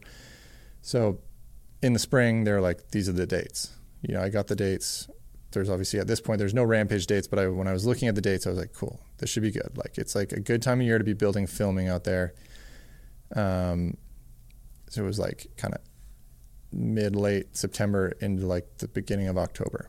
I was like, that'll be perfect. Cause I'm like, Rampage is always like, in the last a couple of years, it's been late October. So I'm like, I can do this project. I'll still get a bit of time at home to like, I can kind of prepare a bit before and then get the project done and prepare a bit after, maybe the week, and get all my stuff dialed, show up to Rampage. And then Rampage dates came out and they're like 10, 12 days earlier. So I'm like, I was like, and again, I'm like trying to do the logistics of like, okay, like if we get the shoot done this day and then it's like a 15-hour drive home. And then I have to get on a different bike because I wasn't riding the same bike at the project as I would be at Rampage. And then like, okay, the build crew is going to be with me on this project. Are they going to be just like totally cooked? And like, we're going to all go to Rampage after like digging in the desert for 2 to 3 weeks and then just do it all again for another 2 weeks. And I was like, we were all like talking about it. We're like, is this realistic? And then, it was basically, if I didn't finish the project on time, I would have about 12 hours at home before I'd have to fly to Utah. Yeah. So it was like, it's kind of like, and then it was really just weighing out like, am I going to do this project or am I going to do Rampage? Yeah. And then, my decision was like, again, like, I feel like I've prepared for this project. I think it's going to be, what I'll do in this project is going to be as or more exciting than anything I'm going to bring to Rampage. So Rampage is the same venue. I'd been there 5 or 6 times already. And I was just like, I couldn't let go of the project. I was like, I got to do the project. It's just like, I feel like there's more potential value in it to me. And like, I feel like people will look at it like, oh, he wasn't at Rampage. That's lame. No. But I'm like, then the project will come out. And hopefully I'm giving you like the best version of me instead of giving you something that was like obviously the best I could do at that venue, but like something that seems fresher. Like at Rampage, like I said, it's an older venue. It's been there for so long. And I'm like, I've ridden down the venue so many times. I'm like, there's only so many things you can do differently. It's kind of racing again. Yeah, exactly. Yeah, I'm like, you're back into. I'm not as challenged anymore. Yeah, I'm like, I'm just doing the same thing again. Yeah. And I didn't want to feel like that. Yeah. Not that like, the ambition with Rampage is always to kind of bring something new, and I would have tried my best to do that, but I just didn't feel like I had as much room to do that. Yeah. And I was like, with this video project, I'm like, I've got a location that no one's touched on a mountain bike before, and it's really cool. And I've got a bunch of ideas and this and that, and like I'm ready for it. So there's basically that overlap. I did the project. I just decided, I was like, you know what? If there's any year to skip Rampage, it's this year. I'll go back the next year. It is what it is.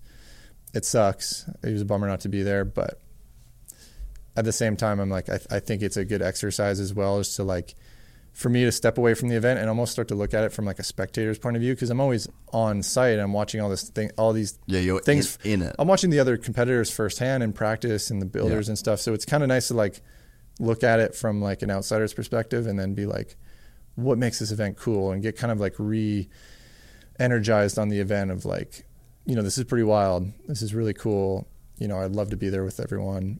And like, maybe when I do it next time, maybe I'll have a bit of a different approach, because from what I saw as like just as more of a spectator, someone looking from the outside, I'm like, there's aspects of it that I didn't really like think of, because I'm just always there, and it's always like, I expect people to know certain things, or I expect people to understand certain things, but I'm like, well, maybe I'll just do it differently, or there's ways to like, capture things differently while I'm there, and we're like doing the experience, and I'm sharing it with people on my social media, or if we do another video piece. So again, good exercise. Sucks not to be there.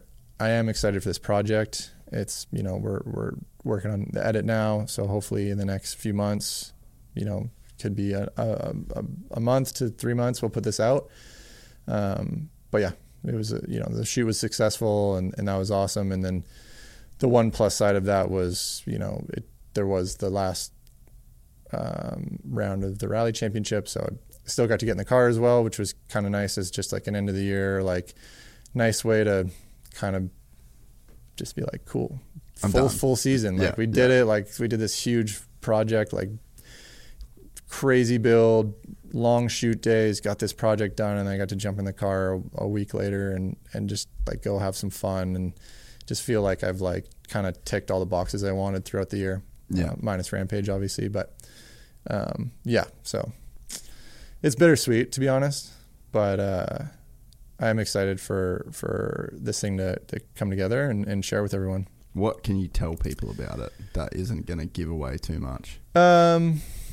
It's like it's a desert location in Canada. Just it's Rampage-esque, but like very different. Like especially when we were on set, it was like building was like, it was challenging, like super challenging, but it opened up the doors for like different features or like how you could kind of ride compared to like a place like Virgin, Utah. Like it was a lot more like sandstone, so you could like shave things out and it would be like, it would stay packed. It'd hold. Yeah, exactly. Yeah. And like, so there was like weird kind of formations that we could build off of. It wasn't like the same like exposure and vertical as Utah, but like you had these like kind of more intricate kind of undulations to the terrain. And it's like, dude, it's like a hole in the ground. It's the craziest place in the world. Like you're literally like, we drove there like with all the gear, and you're driving through Alberta and it's just like, if anyone knows Alberta, it's just flat. Like you can see miles, and it's just like we'd been driving for, once we got out of BC, it's like, just feel like we've been staring at like, the horizon for 10 hours. And then you just literally like drive into the earth and the horizon just falls away. And then it's just like, boom, this whole zone. It's so insane.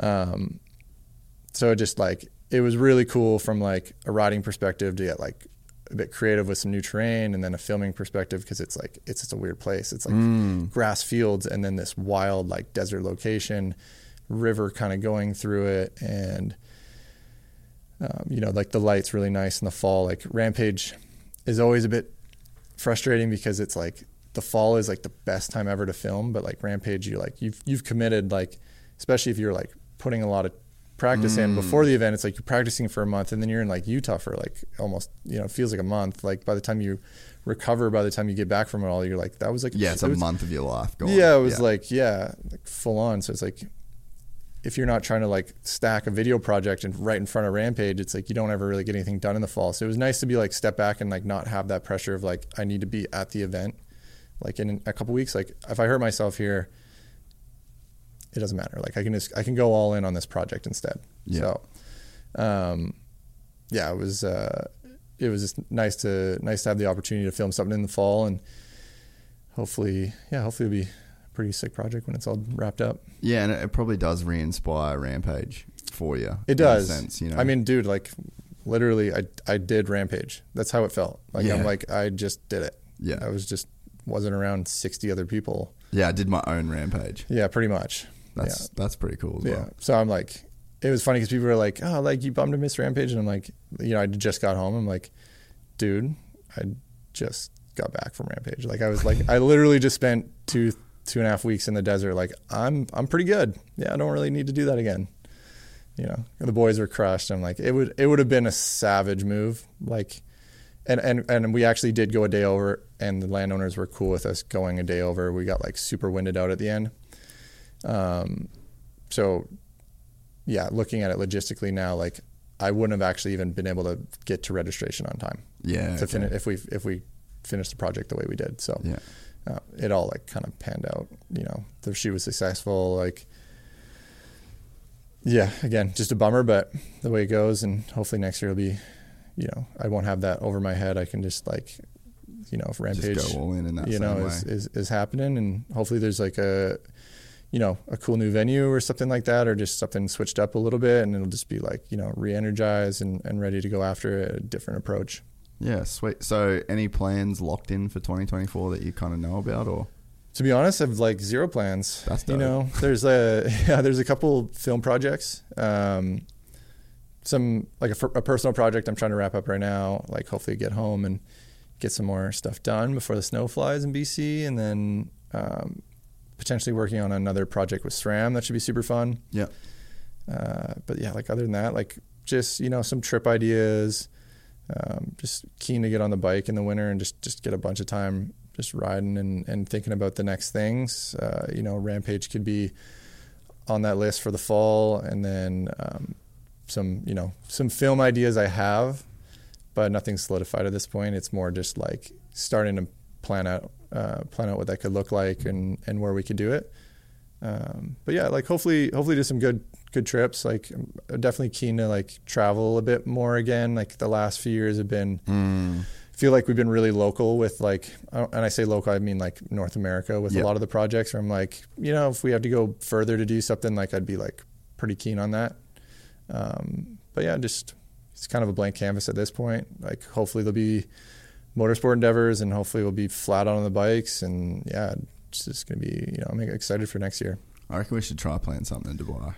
To be cool, be super cool. Yeah, still never been, and yeah, after talking about it today, I'm like, I feel like it's just so crazy. Yeah, it'd be sick to check out. Yeah, that'd be some cool shit. Yeah, that moto track was nuts. Yeah, and that's just like 20 minutes out. Yeah, like, you can go. We went to this place with Toby. He did the World Rally. They did like the Abu Dhabi Desert Challenge. Totally. And we went into these dunes called the Liwa Dunes, and they're like on the border of Saudi Arabia. Like we literally drove to the thing where it says like, unless you're a military vehicle, do not drive past this. You'll get shot. Whoa. And I'm like, cool. This place is fucking wild, and that just the dunes and like it's just. I don't even know what it would be possible there. Right. Like it would be crazy. So. Yeah. I've watched a bit of it, like the crazy, because they have some insane like hill climbs there. Oh yeah. Yeah. And I was like, I've like just YouTubed it because I'm like, I don't know, just curious about it. I'm like, this is some wild terrain. Yeah. So maybe we get something like that in. I'm into it. Yeah. Well, mate, this has been unreal. I said to you in Farm Jam, I reckon, that it was like a bucket list podcast. I always just wanted to get you on and hear your perspective of, just how you look at, you know, life and writing and creating and everything that you've done. And yeah, you've always been a person that I've really looked up to in like a creative sense. And then as a fan of people on two wheels, I've been a fan in a massive way. So you've always been a guy that like really fit my interests in a huge way, and then met you and you were cool as fuck. So it's it's definitely been a cool experience to sit and get to kind of pick your brain and learn a bit about what makes you tick, you know. Yeah, absolutely, man. I mean, thank you so much for having me. Almost 4 years later, I'm sorry it took so long, but small detour to California. You were here. I feel like this is like best case scenario to like sit down and in a proper studio. So yeah, like good things take time. Hopefully, it was worth the wait. And thanks for everything. I appreciate the kind words and stoked to catch up soon and hopefully ride some bikes and do some more fun things. I'm on the way to BC. Yeah. I'm there. Let's do it. Never been, and I'm keen. I'll show you around. I'll get a moto out and we'll go check some stuff out. Well, Brandon Semenuk, ladies and gentlemen, fucking man. Thank you. Appreciate it.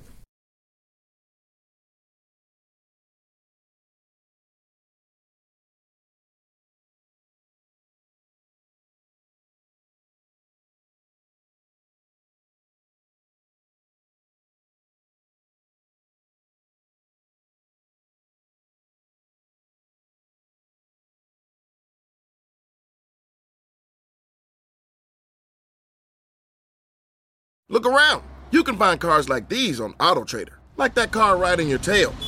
Or if you're tailgating right now, all those cars doubling as kitchens and living rooms are on AutoTrader too. Are you working out and listening to this ad at the same time? Well, multitasking pro, cars like the ones in the gym parking lot are for sale on AutoTrader. New cars, used cars, electric cars, maybe even flying cars. Okay, no flying cars, but as soon as they get invented, they'll be on AutoTrader. Just you wait. AutoTrader.